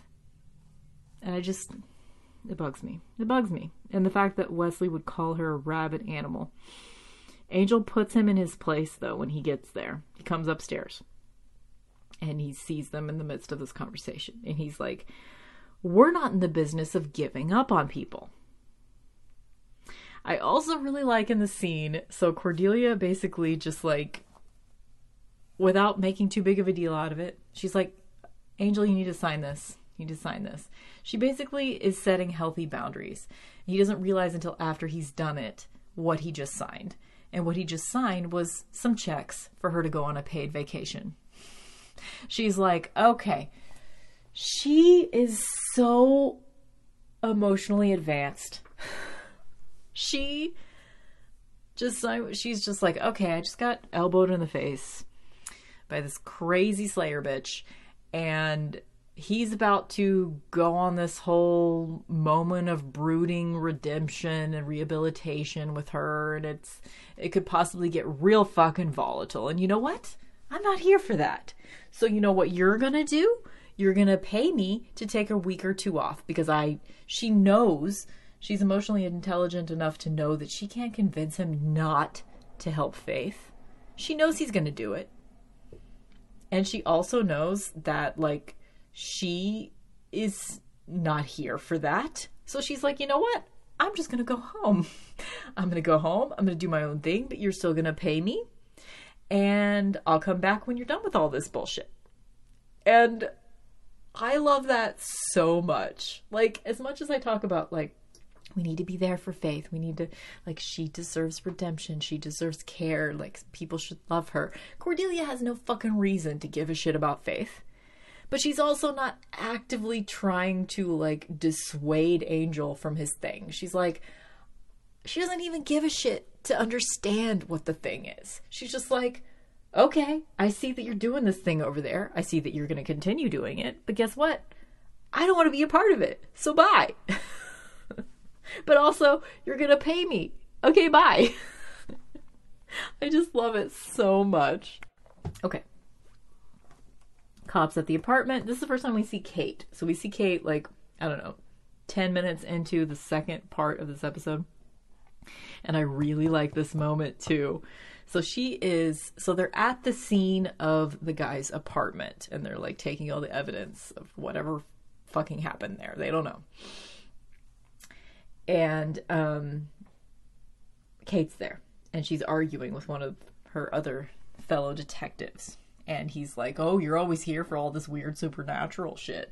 You're so Scully now. And she just, like, deadpan looks into his eyes, and she says, Scully's a skeptic.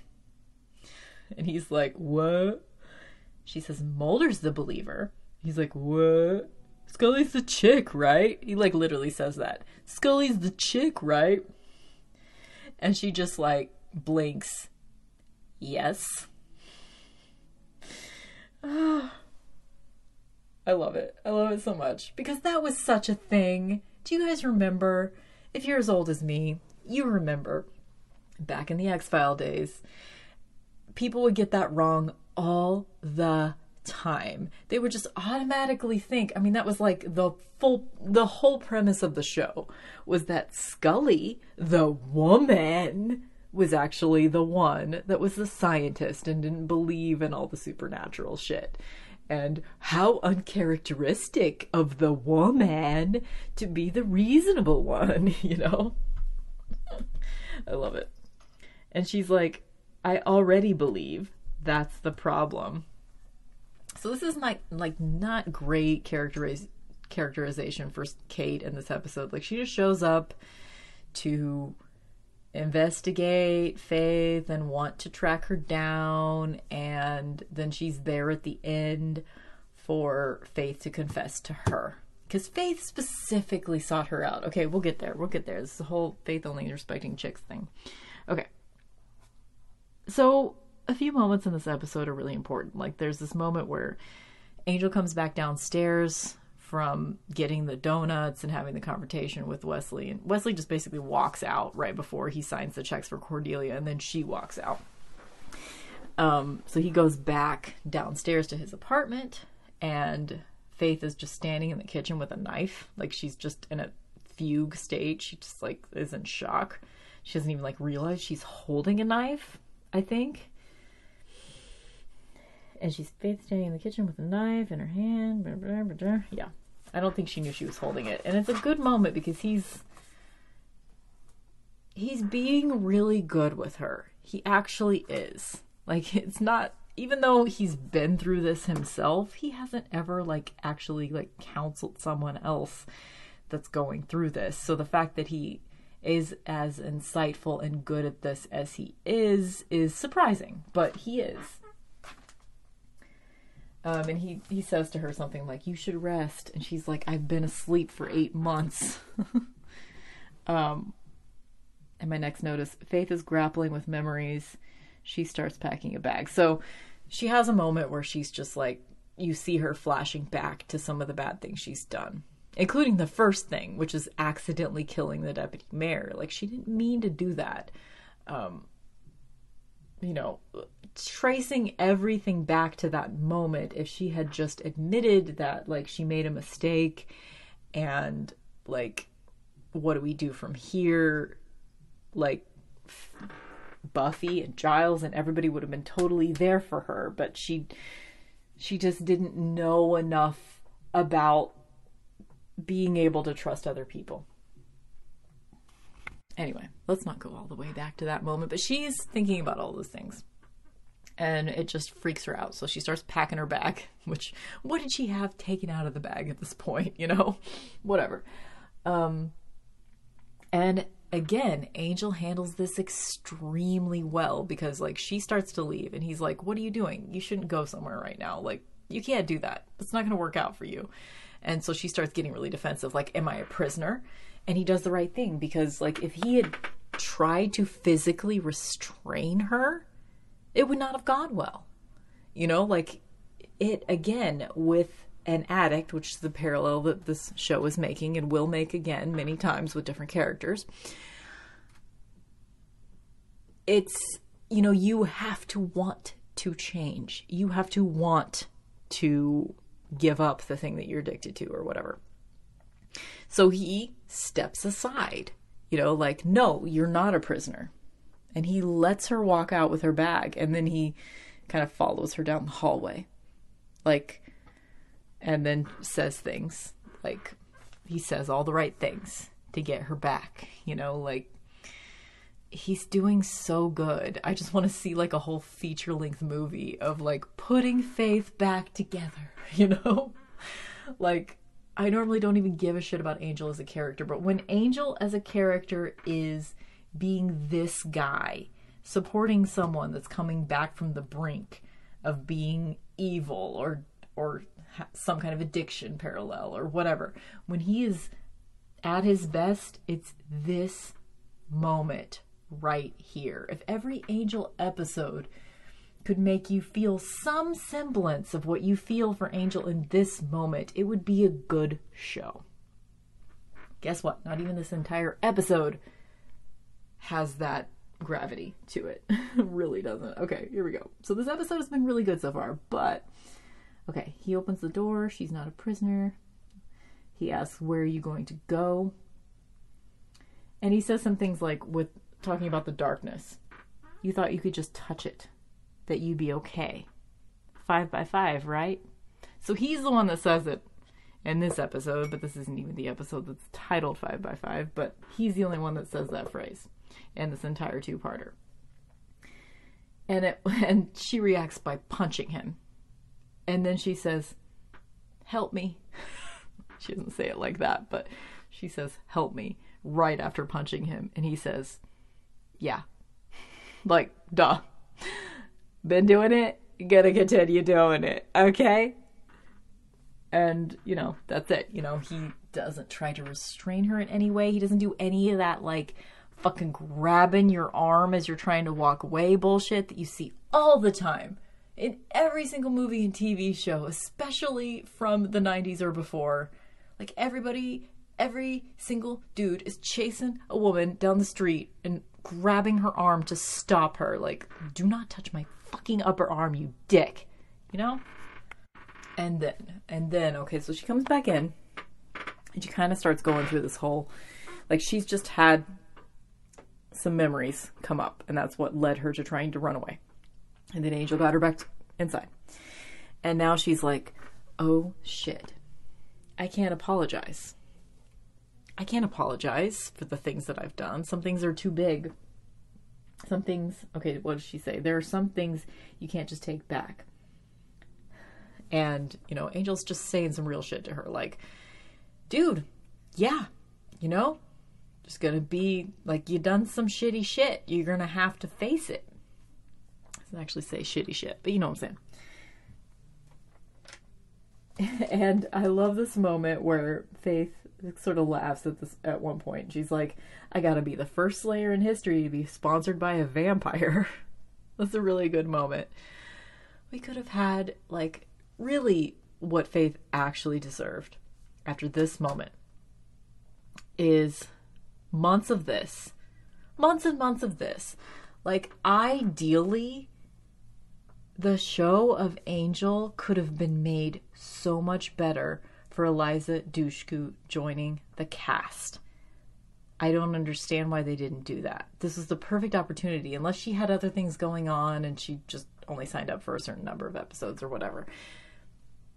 But she could have come back in this moment. They could have done like a slow progress of her like eventually making it up to Wesley and Cordelia enough that they would reluctantly let her into the group, and then eventually they'd start trusting her, and they would just all be fighting on the side of good. Because she is part of the mission statement of Angel, because she's on a path of redemption. But this is how you know, another example of why the Buffyverse is not a feminist world. So we've made all these fucking parallels between Angel and Faith. Angel, as part of his redemption, he gets to start a detective agency. He gets to live in a swanky basement apartment that's super stylish. He gets to have lots of women want to fuck him all the time, and he saves people, and he drives around in a Cadillac or whatever the fuck it is, some kind of convertible. I don't know cars. I think it's a Cadillac. It might not be. Whatever. That's his path to redemption, is that sometimes he sits around in rooms and he looks sad. But Faith's path of redemption can't look like that. Can't even resemble that. She has to go to fucking prison for 3 years and barely be spoken of. Because she's a woman. Seriously. I mean, like, maybe that's a little harsh to say, but that is exactly how this world works. Buffy is not a feminist show. Even though it's my favorite show of all time. Even though right now I'm talking about Angel. It's not even the same show. Okay. I've had 2 full mugs of wine. Woo! What is that the equivalent of, though? Actually. Like, it's not a full-size mug. It's kind of a smaller mug. It's probably the equivalent of, like, 2.5 or 3 glasses of wine. And I am just like, woo! Okay. Where are we? Okay. Dun, dun, dun, dun, dun, dun, dun, dun. Okay, then we get the scene where, like, Wesley's playing darts, and he's so angsty, and he's playing darts.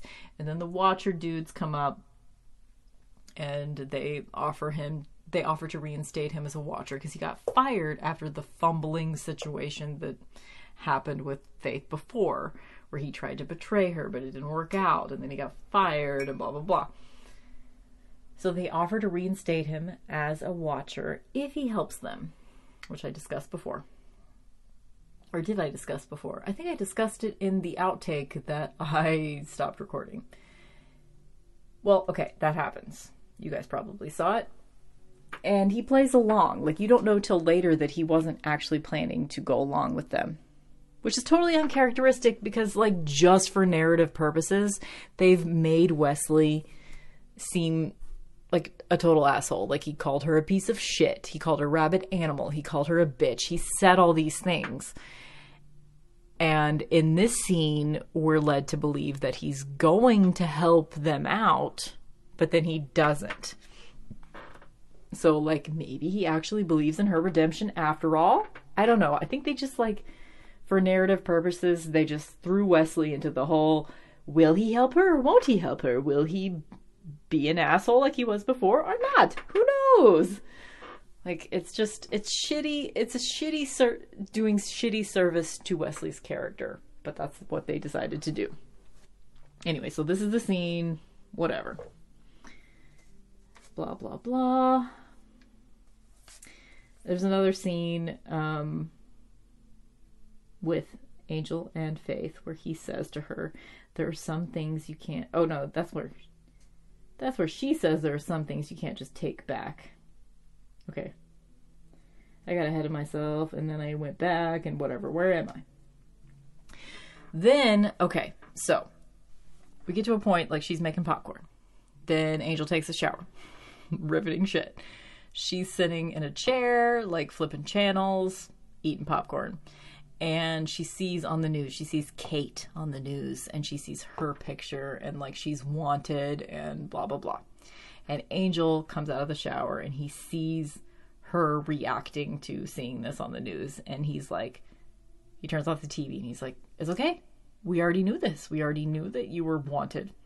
It's fine. Doesn't change anything. Like, he's talking her out of the moment of spiraling at seeing her own picture on the news. Like, she might have had like 3 minutes of forgetting her situation, which is important. Like, seeing her eating popcorn, flipping through channels, for some reason that's extremely important to me, because I wanted her to have, I mean, when you're really going through something, you need to have moments of peace, moments of forgetting about what you're going through. Like, the only way you're going to heal is if you can take yourself out of it every once in a while in a healthy way. Like, watching TV and eating popcorn is not an unhealthy, like, if that's all you're doing whenever you need to, like, redeem yourself from something or put yourself back together from something. If that's the only thing you're doing, then it's not healthy. But if you're letting yourself have a moment of peace and distraction, that is a good part of your process. And seeing her have that moment was really good. It's so dumb, but it comforts me seeing her with the popcorn. But like, he's like, okay, it's all right. You saw yourself on The Most Wanted. It's okay. I'm going to protect you. We knew that was going to happen. Like, we need to move through this. Like, maybe they were about to have a conversation about, like, do you want me to keep you hidden, or do you want to try to work within the law for your redemption? Like, either one of these paths could help you. What do you want to do? You know, like, but they didn't get that far because there was a demon, because there was some scene with Wolfram and Hart. They were like hiring this demon guy to come after her, or both of them, or just Angel. I don't know, whatever. He was there. They fought the demon. The demon turned out to have red blood, and afterwards Faith had the demon's red blood on her hands, and she sort of went into a moment of shock looking down at the blood on her hands. And Angel just immediately was like, it's okay, like, it's okay. And he starts hugging her, and it's this beautiful moment of, like, that hadn't happened yet. I mean, obviously the moment at the end of the last episode where she was just totally breaking down and he was just holding her, but that was like total breakdown, holding someone so they don't fly apart. That's different from, like, comforting hug at this stage. It's a totally different thing. So this is like contact. She's getting human contact. She's being put back together. It's happening slowly. And then motherfucking Buffy walks in. Motherfucking Buffy. And for whatever reason, even though this episode is co-written by Joss Whedon, who you would think would know how to fucking write Buffy the Vampire Slayer, a character that he created and he wrote for the last 3.5 years, 4 years at this point, they decide to characterize Buffy. In the rest of this episode, they really focus on the drama between Buffy and Angel, because their real goal in the last half of this episode was to distinguish Angel as a show from Buffy as a show. And like, dude, we're doing our own thing here. We're being all noir, detective, manly shit over here on Angel, and that's different from your girly, cutesy shit that you're doing over there on Buffy. And these are different worlds now, and we live different lives now, and blah, blah, blah. And they really, really lean hard into that shit. And in so doing, they mischaracterized Buffy in such an extreme way. And I thought I was overreacting. I thought I was just like, because I care so much about Faith, seeing Buffy show up and like ruin everything, I thought I was being overly sensitive. But the passionate nerd guy on YouTube totally agreed with me. And he's like, why are they characterizing Buffy like this? And then he did like a montage of, like, if you had only watched Angel, here are the moments that we've had with Buffy so far, only on Angel. And she's portrayed as like a naggy, narcissistic, over dramatic bitch. Crazy bitch. She is characterized in the way that most dudes, especially in the 90s, characterized every single ex they've ever had. Do you remember that shit? Do you remember how awful men used to portray women that they were no longer in relationships with, like as if they were all completely insane. This is how they portray Buffy in Angel. Ugh. Oh my god, I'm almost 2 hours in. I had to get going. Okay. Oh, before Buffy walks in, Faith actually says the words, like she's like going back through, like, who can I apologize to? Like, how can I actually apologize to anyone? And she's like going through all the shitty things she's done to different people. And then she's like, fuck, B, how am I ever going to make things right with her? And then, okay, so I skipped over this part too.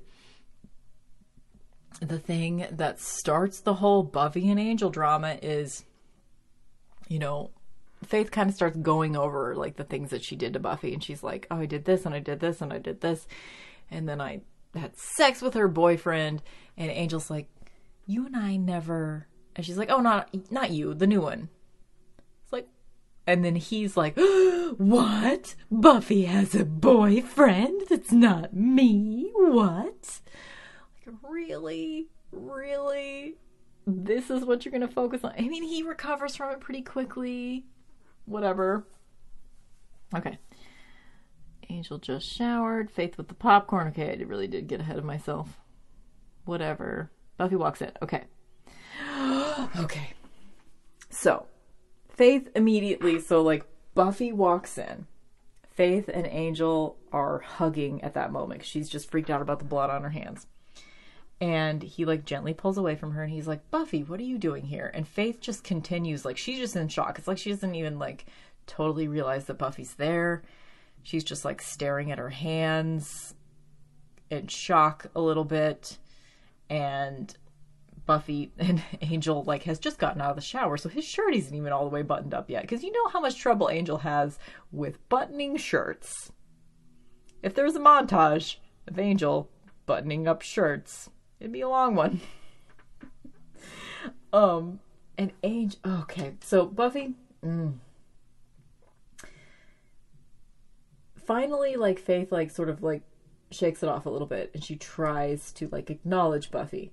And as soon as Buffy actually makes eye contact with Faith, the look that she gives her is like, oh, it is the death stare from hell.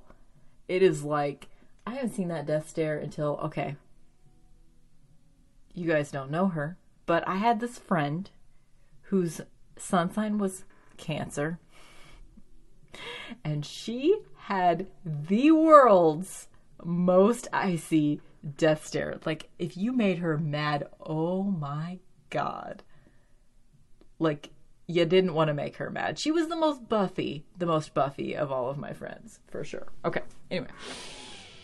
Let's see. Blah, blah, blah. Faith sees kid on TV. Okay, I keep going back to the same note. Okay, and then Buffy. Buffy's so fucking self-righteous. Like, at first I was just like, is it just because I'm seeing Buffy out of her normal context that I'm reacting to her like this? Because this whole last part of the episode, I'm like, fuck you, Buffy. Fuck you, Buffy. Why are you such a bitch? Get the fuck out of here. No, you're gonna ruin everything. You're gonna Wesley this shit. Get out of here. Like, why am I overreacting to Buffy? And it's because she's just written so terribly. Oh my god, she's written so terribly. And they put her in, like, the weirdest outfit. Okay, anyway. Buffy's awful in this episode. And she says to Angel, do you have... So, basically, like, at one point, Angel just shoos Faith off. He's like, oh my god, okay, Buffy's about to ruin everything. Go upstairs right now. And then, so that Angel and Buffy can fight. And Buffy says to Angel, do you have any idea what she did to me? Angel just says, yes. Okay, no, she says that in front of Faith. Like, Faith's still in the room. Faith starts to, like, get up. Like, once she realizes that Buffy's there. And she, like, stands up and she starts to say to Buffy that she's sorry. And Buffy reacts with, if you apologize to me, I will beat you to death. That's not characteristic of Buffy. Like, Yes, Buffy can be very dramatic and self-righteous and narcissistic. Like, they're taking character traits of Buffy, but they're turning them up from like a 6 to a 9.5 in this episode. It is so gross. It is such a misuse of Sarah Michelle Gellar and Buffy as a character, and they had such an opportunity. They had such an opportunity to have a crossover where Buffy can go back and, like, she can be pissed off, because of course she'd be pissed off. Of course she would be.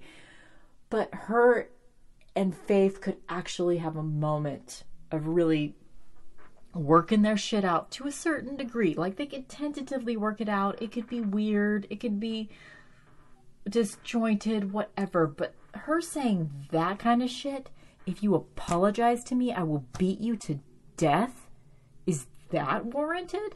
From a character that's supposed to be like, Buffy is our Gryffindor. She's supposed to be unfailingly good and moral. That's like the biggest part of her character. That's what she is. That's what the Slayer is. It's morality. The Slayer is morality. And for her to say that, it's inexcusable. It's inexcusable.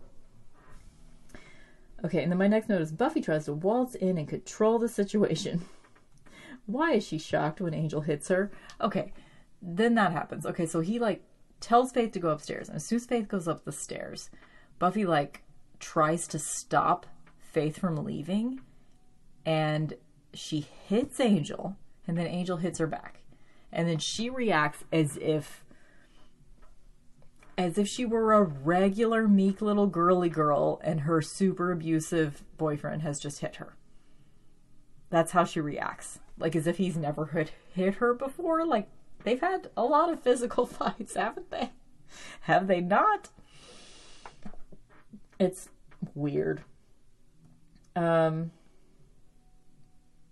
he says to her, like, first of all, you hit me first. Second of all, in case you've forgotten, you're a little bit stronger than me. I like that. I like that he said that. I don't know if that's necessarily acknowledged frequently. That to me fits into my headcanon of the Slayer is stronger than any individual vampire. The Slayer is stronger. And Angel saying that, in case you've forgotten, you're a little bit stronger than me. Even on his own show, where it's all about, like, there's a little bit of toxic masculinity. Like, it's amped up a couple of degrees on Angel versus Buffy, the show. So the fact that he will say that to her in the context of his show, I think that's important. Whatever, there's like this scene where Wolfram and Hart goes to talk to Kate for some reason. Buffy versus Faith. So, okay. Faith has gone to the roof at some point. The Watcher guys are there. Wesley has come in and said, okay, look, this is what's going on. I told them I was helping them. I'm really not helping them. This is what's happening. And Buffy's caught in the middle of all this shit. And Faith has run to the roof. And Buffy goes after Faith. And this is where we get a little bit, like, Buffy's still very closed off. She's very controlling. She's awful. But this is where we get a little bit of interplay between Buffy and Faith. We got to take our moments where we can get them, because they need to work their shit out. And this is the only time we're going to see them working their shit out. The only time. Ever. So she's, like, looking over the ledge. Faith, when Buffy finds her, I don't know if she's thinking about jumping or what, but she's like, oh, then Buffy, fucking Buffy, she says, nobody has ever made me feel like a victim. What about Angel? He did a lot of shit to you. A lot more shit than Faith has ever done to you. You've never felt like a victim before what Faith did to you? Really? And then Faith says, she totally corroborates the fact that I was like, Buffy's trying to control everything. Faith is like, you're all about control. Can you imagine the other side of it? When nothing makes sense, when nothing feels in control? But can you imagine where I am? And Buffy's listening, like, a little bit. Like, she literally tells her to shut up and interrupts her at one point. But she's kind of listening. Then Watchers show up with machine guns. Why do Watchers have machine guns? It's just ridiculous. Like, it's so ridiculous. Okay. I could be imagining it, but I rewound it a couple of times and watched it. So there's this whole scene on the roof with Buffy and Faith, and like the Watchers show up in a helicopter. It's ridiculous. There's machine guns and a helicopter, and they're running from the machine guns. And so you see them kind of running around this roof while the Watchers in the helicopter are shooting at them with machine guns. And at one point, they grab hands for a second. Yes, I rewound it like 3 times and watched it like, I think it happened. I'm not totally sure it happened. Like, it just happened like so quickly. It was such a quick cut that like it's possible that just the 2 actresses happened to be holding hands just to get through running through the scene, and they weren't actually supposed to be holding hands as Faith and Buffy. I don't know. But like, Buffy just immediately, so this makes me forgive Buffy just a tiny bit. Like, this whole thing, she's being such a bitch. But then as soon as these Watcher guys in the helicopter start shooting at them with machine guns, she immediately starts protecting Faith. And vice versa. Like, Faith protects her first. Like, as soon as the Watchers show up, it's like Faith noticed like a split second before Buffy, and she like jumps on her. Whatever. But then most of the scene while they're running and hiding behind things and whatever, Buffy is protecting Faith. It's an instinct for her. And so, like, at least we get that. You know, like, we gotta grab onto these little moments of Buffy not being a total psycho bitch in this episode. And that's all we get. Really. Honestly, it is. Okay, so I really think they held hands for a second. I just want to let you guys know that happened. I mean, if I could have had this whole thing play out the way that I wanted it to play out, it would be like I said, a much longer arc. It would end with Faith being a regular on the Angel show, but also the reparation of the friendship between Buffy and Faith would be a huge arc. It would be a thing. It would be a thing that built up slowly and disjointedly with some ups and downs over years.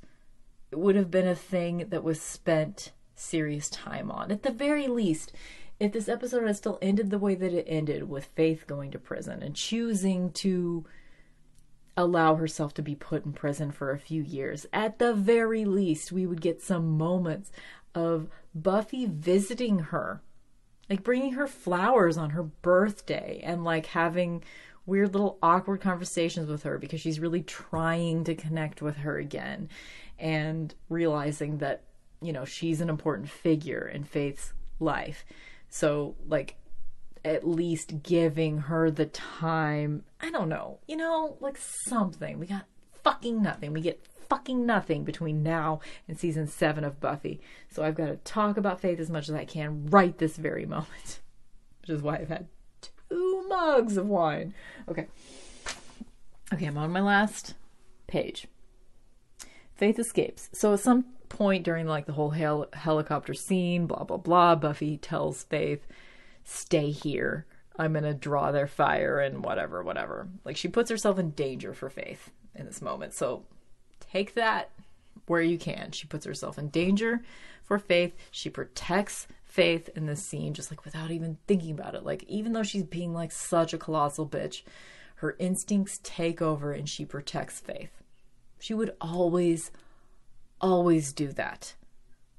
Like, that's one thing about Buffy. Like, she is so narcissistic. She is so selfish. But, like, without even thinking, she will protect almost anyone that's being attacked. You know? That's why she's better than all of us. Okay. So she disappears at some point during the scene, and they're like, what the fuck? She's running again. What? Kate shows up. She arrests Angel, so they end up at the police station. Like, Buffy's like storming in with her crazy curls that are just like over the top. And they're all like, I don't know. But they get there, they get to the police station, and Faith is there already. She's waiting to talk to Kate. She saw Kate on TV and she went, that is a bitch I can trust. Because she respects women. She waited for Kate to make a confession. And because they were there, because she was trying to arrest Angel, they saw it happen. They saw Faith, like, you thought she was running, but really she was just going to the police station to turn herself in. And I think this is really amazing and a really important point in her storyline. No one ever suggested to her that she should submit herself to the police. They thought the police couldn't handle her, blah, blah, blah, blah, blah. She made that decision on her own. She had the whole conversation with Buffy about control and life being out of control. And honestly, I think that conversation with Buffy was what made her realize what she needed to do. She had a little moment where she was like, what would Buffy do? Buffy would turn herself in, which is absolutely true. The one time that Buffy thinks that she accidentally killed someone, which happens in season 6, and she didn't actually kill someone, but the one time that she thinks she does, she is going to turn herself in, but it gets thwarted by Spike and whatever. We'll talk about that when we get there. But this is not a spoiler-free podcast, in case you didn't notice before now. It's not. Yeah. She made that decision on her own. I think that's very important. I think I'm getting ahead of myself. Hold on. Faith escapes. She doesn't want them fighting on her behalf. I'm reading my notes. She knows she'd still be running. She wants to take control for herself, her own life. This is what Buffy would do. I really think she made that realization. I didn't realize that until I was watching it this last time, but I think that's what happened. I think she was like, oh, I know how I can take control of my life right now. First of all this fucking chaos, I incite chaos wherever I go. I'm going to make everyone's life harder that wants to fight for me. So I'm just going to turn myself in.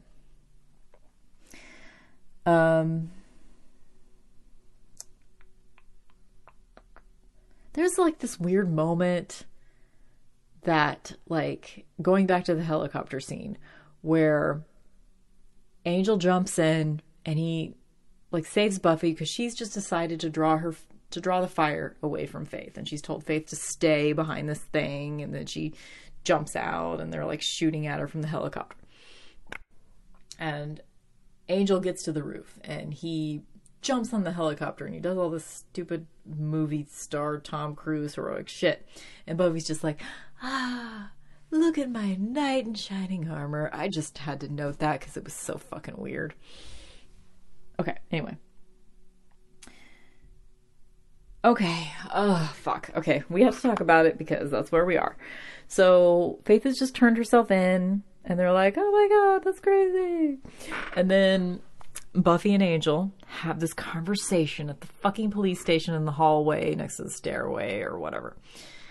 Oh my god, it's so fucking dramatic. And I wrote this down and then I like scrawled a box around it like 15 times, like to really emphasize it. Angel says to Buffy, Buffy, this wasn't about you. Because she's just like, oh, God. Buffy brings... Oh, my God. Okay, so they're fighting, whatever. They're just like dramatic, stupid bullshit. And Buffy brings up Riley. Like, they're fighting, and she's just like, you know, I have someone in my life now. And it's different. It's different than you and me. You know why it's different? Because I trust him. I know him. Like, that's literally what she says. Like, what is this fucking shit? This is not... Oh my god. Okay. Then, okay, I have to bring this up because the Passionate Nerd on YouTube that I keep citing Let's be friends, you and me, because, oh my God, he's so insightful. He's so much more well-spoken than me. Okay. He, like, calls back to this. He's like, what is the deal with the characterization of Buffy in this particular episode? And he kind of takes it back and he's like, okay, well, Buffy does have a history of, like, bringing things up to throw in Angel's face to be an asshole. She does have a history of that. But on the Buffy show, it's always juxtaposed with Buffy being, like, brought back to reality. Like, for example, there was that episode after Angel had come back from hell in season 3. Yeah, that would have been the beginning of season 3. He came back from hell. And, or was that season? No, it wasn't. It was season 3, yeah. He came back from hell. And she was telling him, right after he's, like, having post-traumatic hell syndrome, she tells him, I've got someone in my life now. She was talking about Scott, that guy that she tried to date for, like, half a second. And, you know, like, we're dating. Like, whatever. And as soon as she, like, makes that dramatic gesture, and he's like, what? Okay. Like, it seemed like a little bit insensitive that she would tell him that in that moment. But it was juxtaposed with immediately after she told Angel that she had someone in her life now, Scott broke up with her. And then he cited other examples of, like, showing little moments where Buffy had brought up something specifically to hurt Angel. And then she was taken down a peg or two. Like, we don't see that in this episode. Like, she brings up Riley in the most vicious of ways. Like, it's awful. Like, that's just cruel. It's just cruel. And I realize, like there are people that fight like that just, like, get ugly, and, like, when they're fighting, they think of, like, awful things to say just because they want to hurt the other person. I don't get that. I don't get that. But anyway, she's shitty. She's super shitty to him, and he just basically says, this is my town, and what I do here is not what you do, and we're different now, and blah, blah, blah, and you should just go. And so she leaves. And, oh, God, fucking shit. And then she, at the very end, she's like, see, Faith wins again. Like, what? I mean, okay, let's just remember the fact that at this point, she's like 19 or 20 at the oldest. I think she's probably 19 at this point because this is her first year of college. She's like 19. Like, it makes sense that she would be saying this petty ass shit, I guess, objectively. But Buffy has actually lived a lot of years beyond her years. So she's actually a lot more mature than she's portrayed in this episode. Okay, I have to shut up. I've been talking for 2 hours and 12 minutes. Okay. Okay, what else do I even have to say here? And then Wesley walks up after Buffy is, like, 2 seconds after Buffy has left the scene. And he's like, what's going on? And Angel's like, I feel so bad. I shouldn't have been so mean to her. And Wesley's like, do you want to go after her? And he's like, yes, I do. So, of course, there's going to be a crossover. So we're going to see Angel. It's not in the next episode because we're ahead of ourselves here because I decided to take these episodes out of context. So next week on the 25th, this is a good transition to talk about the future episodes. Next week on the 25th, we're going to talk about the Buffy episode Where the Wild Things Are, which I actually don't remember what the fuck episode that... Oh my God, is that the Orgasm Wall episode? I think it is. Okay, whatever. I remember it as being just like a terrible episode, but maybe it's not. Maybe it has redeeming moments that I'm just not remembering. That happens. And then in 2 weeks from today, right? Yes. 2 weeks from today, we will talk about... That would be the episode. If we were talking about all of these in order, I would be talking about Sanctuary. And that's when we'll have the crossover episode. Is it? No, it isn't. That's New Moon Rising. So it's actually 3 weeks from now that we'll get the crossover episode when Angel goes after Buffy, and we see him, like, be petty towards Riley and all of that fucking testosterone bullshit. So it's going to be 3 weeks before we talk about that. Anyway, so let's get the business shit out of the way. Then I'm going to talk about the very last shot of this episode. And then we're going to do ratings and move on with our lives. Thank you for listening to this crazy long episode. I love you guys. Seriously, I do. I really, really, really, really do. Like, it brings meaning to my life, especially right now in the quarantine times. Like, the things that I do, like I have my radio show, I have my tarot reading business, and I have this podcast. And if I didn't have those things, I would be feeling really like listless right now. And it's okay if you feel listless. Like, it's okay if you're at that point. Like, it's okay. Like, we're all in a weird state right now. Like, it's okay to accept yourself wherever you are. Just like reach out to people in whatever way you can. Talk to people about what you're feeling, because you will find out if you talk to people about how you're feeling right now, especially if you're feeling some kind of way, you'll find out that other people are feeling the same, and it will make you feel better. Seriously, reach out. Even if you like don't really have someone in your life that you can talk to about serious shit. Like, I don't know personally, but if you Google like, you know, psychological hotlines and things like that, there are people out there that you can call and talk to, or even text to talk out things, even for free.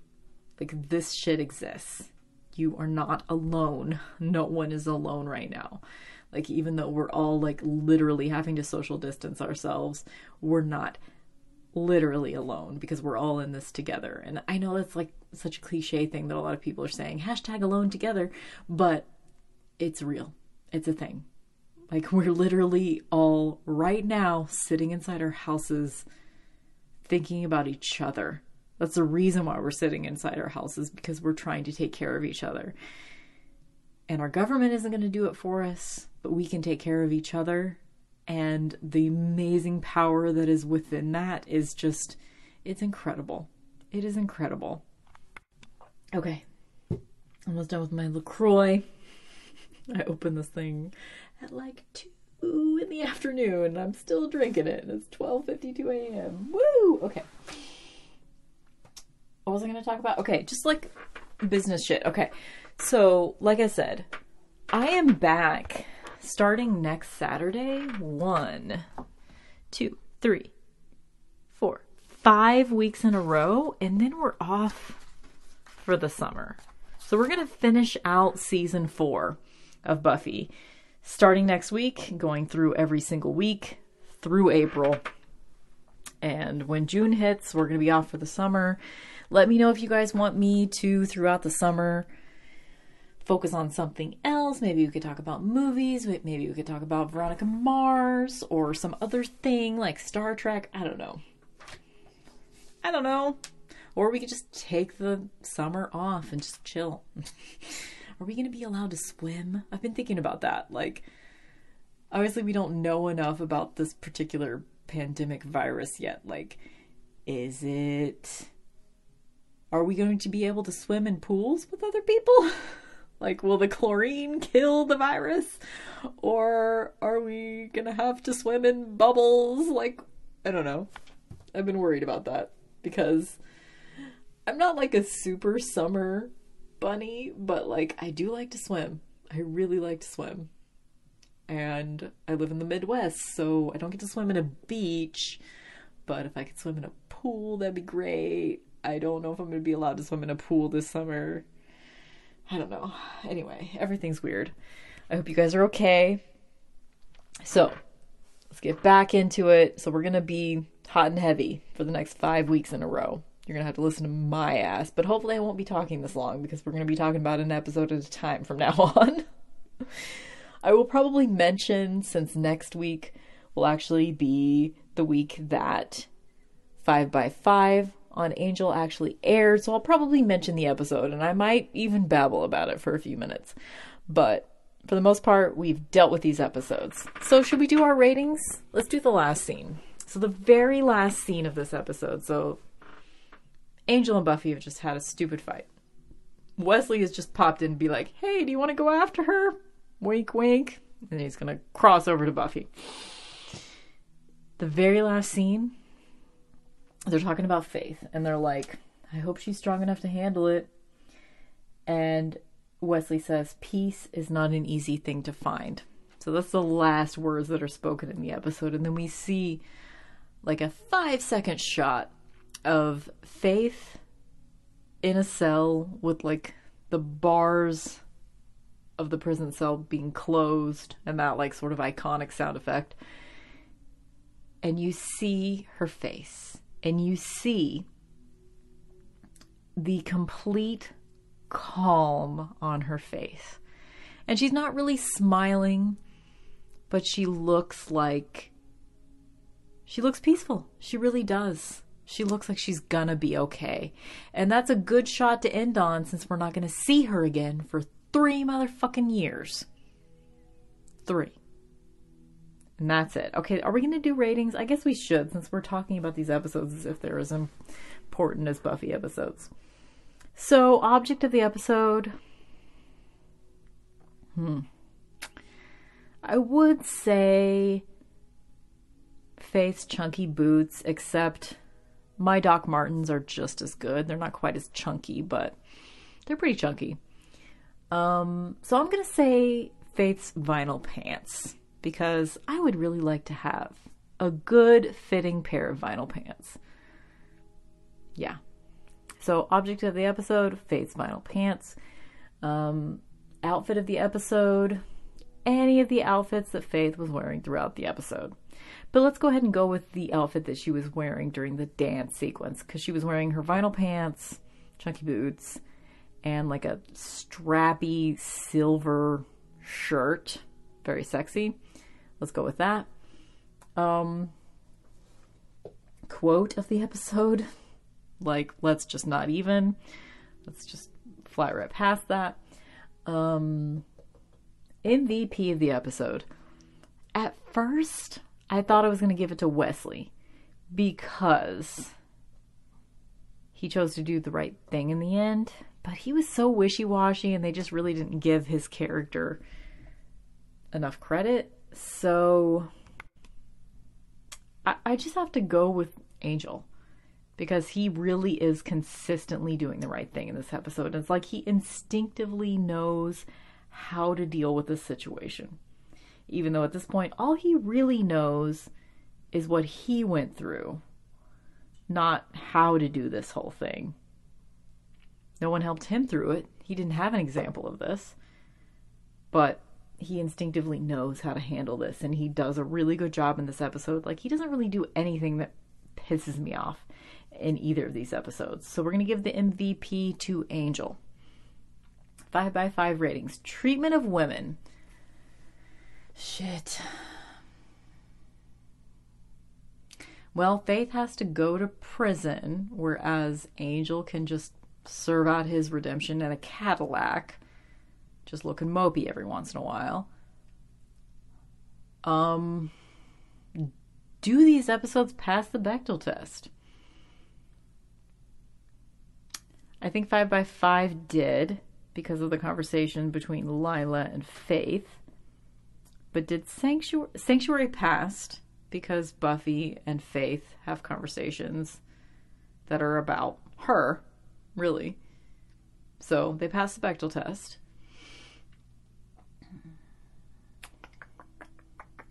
But they treat Buffy like the crazy psycho ex-girlfriend. So I'm going to go with 2 on treatment of women for 5x5 ratings. As far as enjoyability, I guess that since we are discussing the episodes as if they are one, even though individually I like 5x5 almost completely, like 100% of that episode, and like as far as Sanctuary, I like about 30% of it.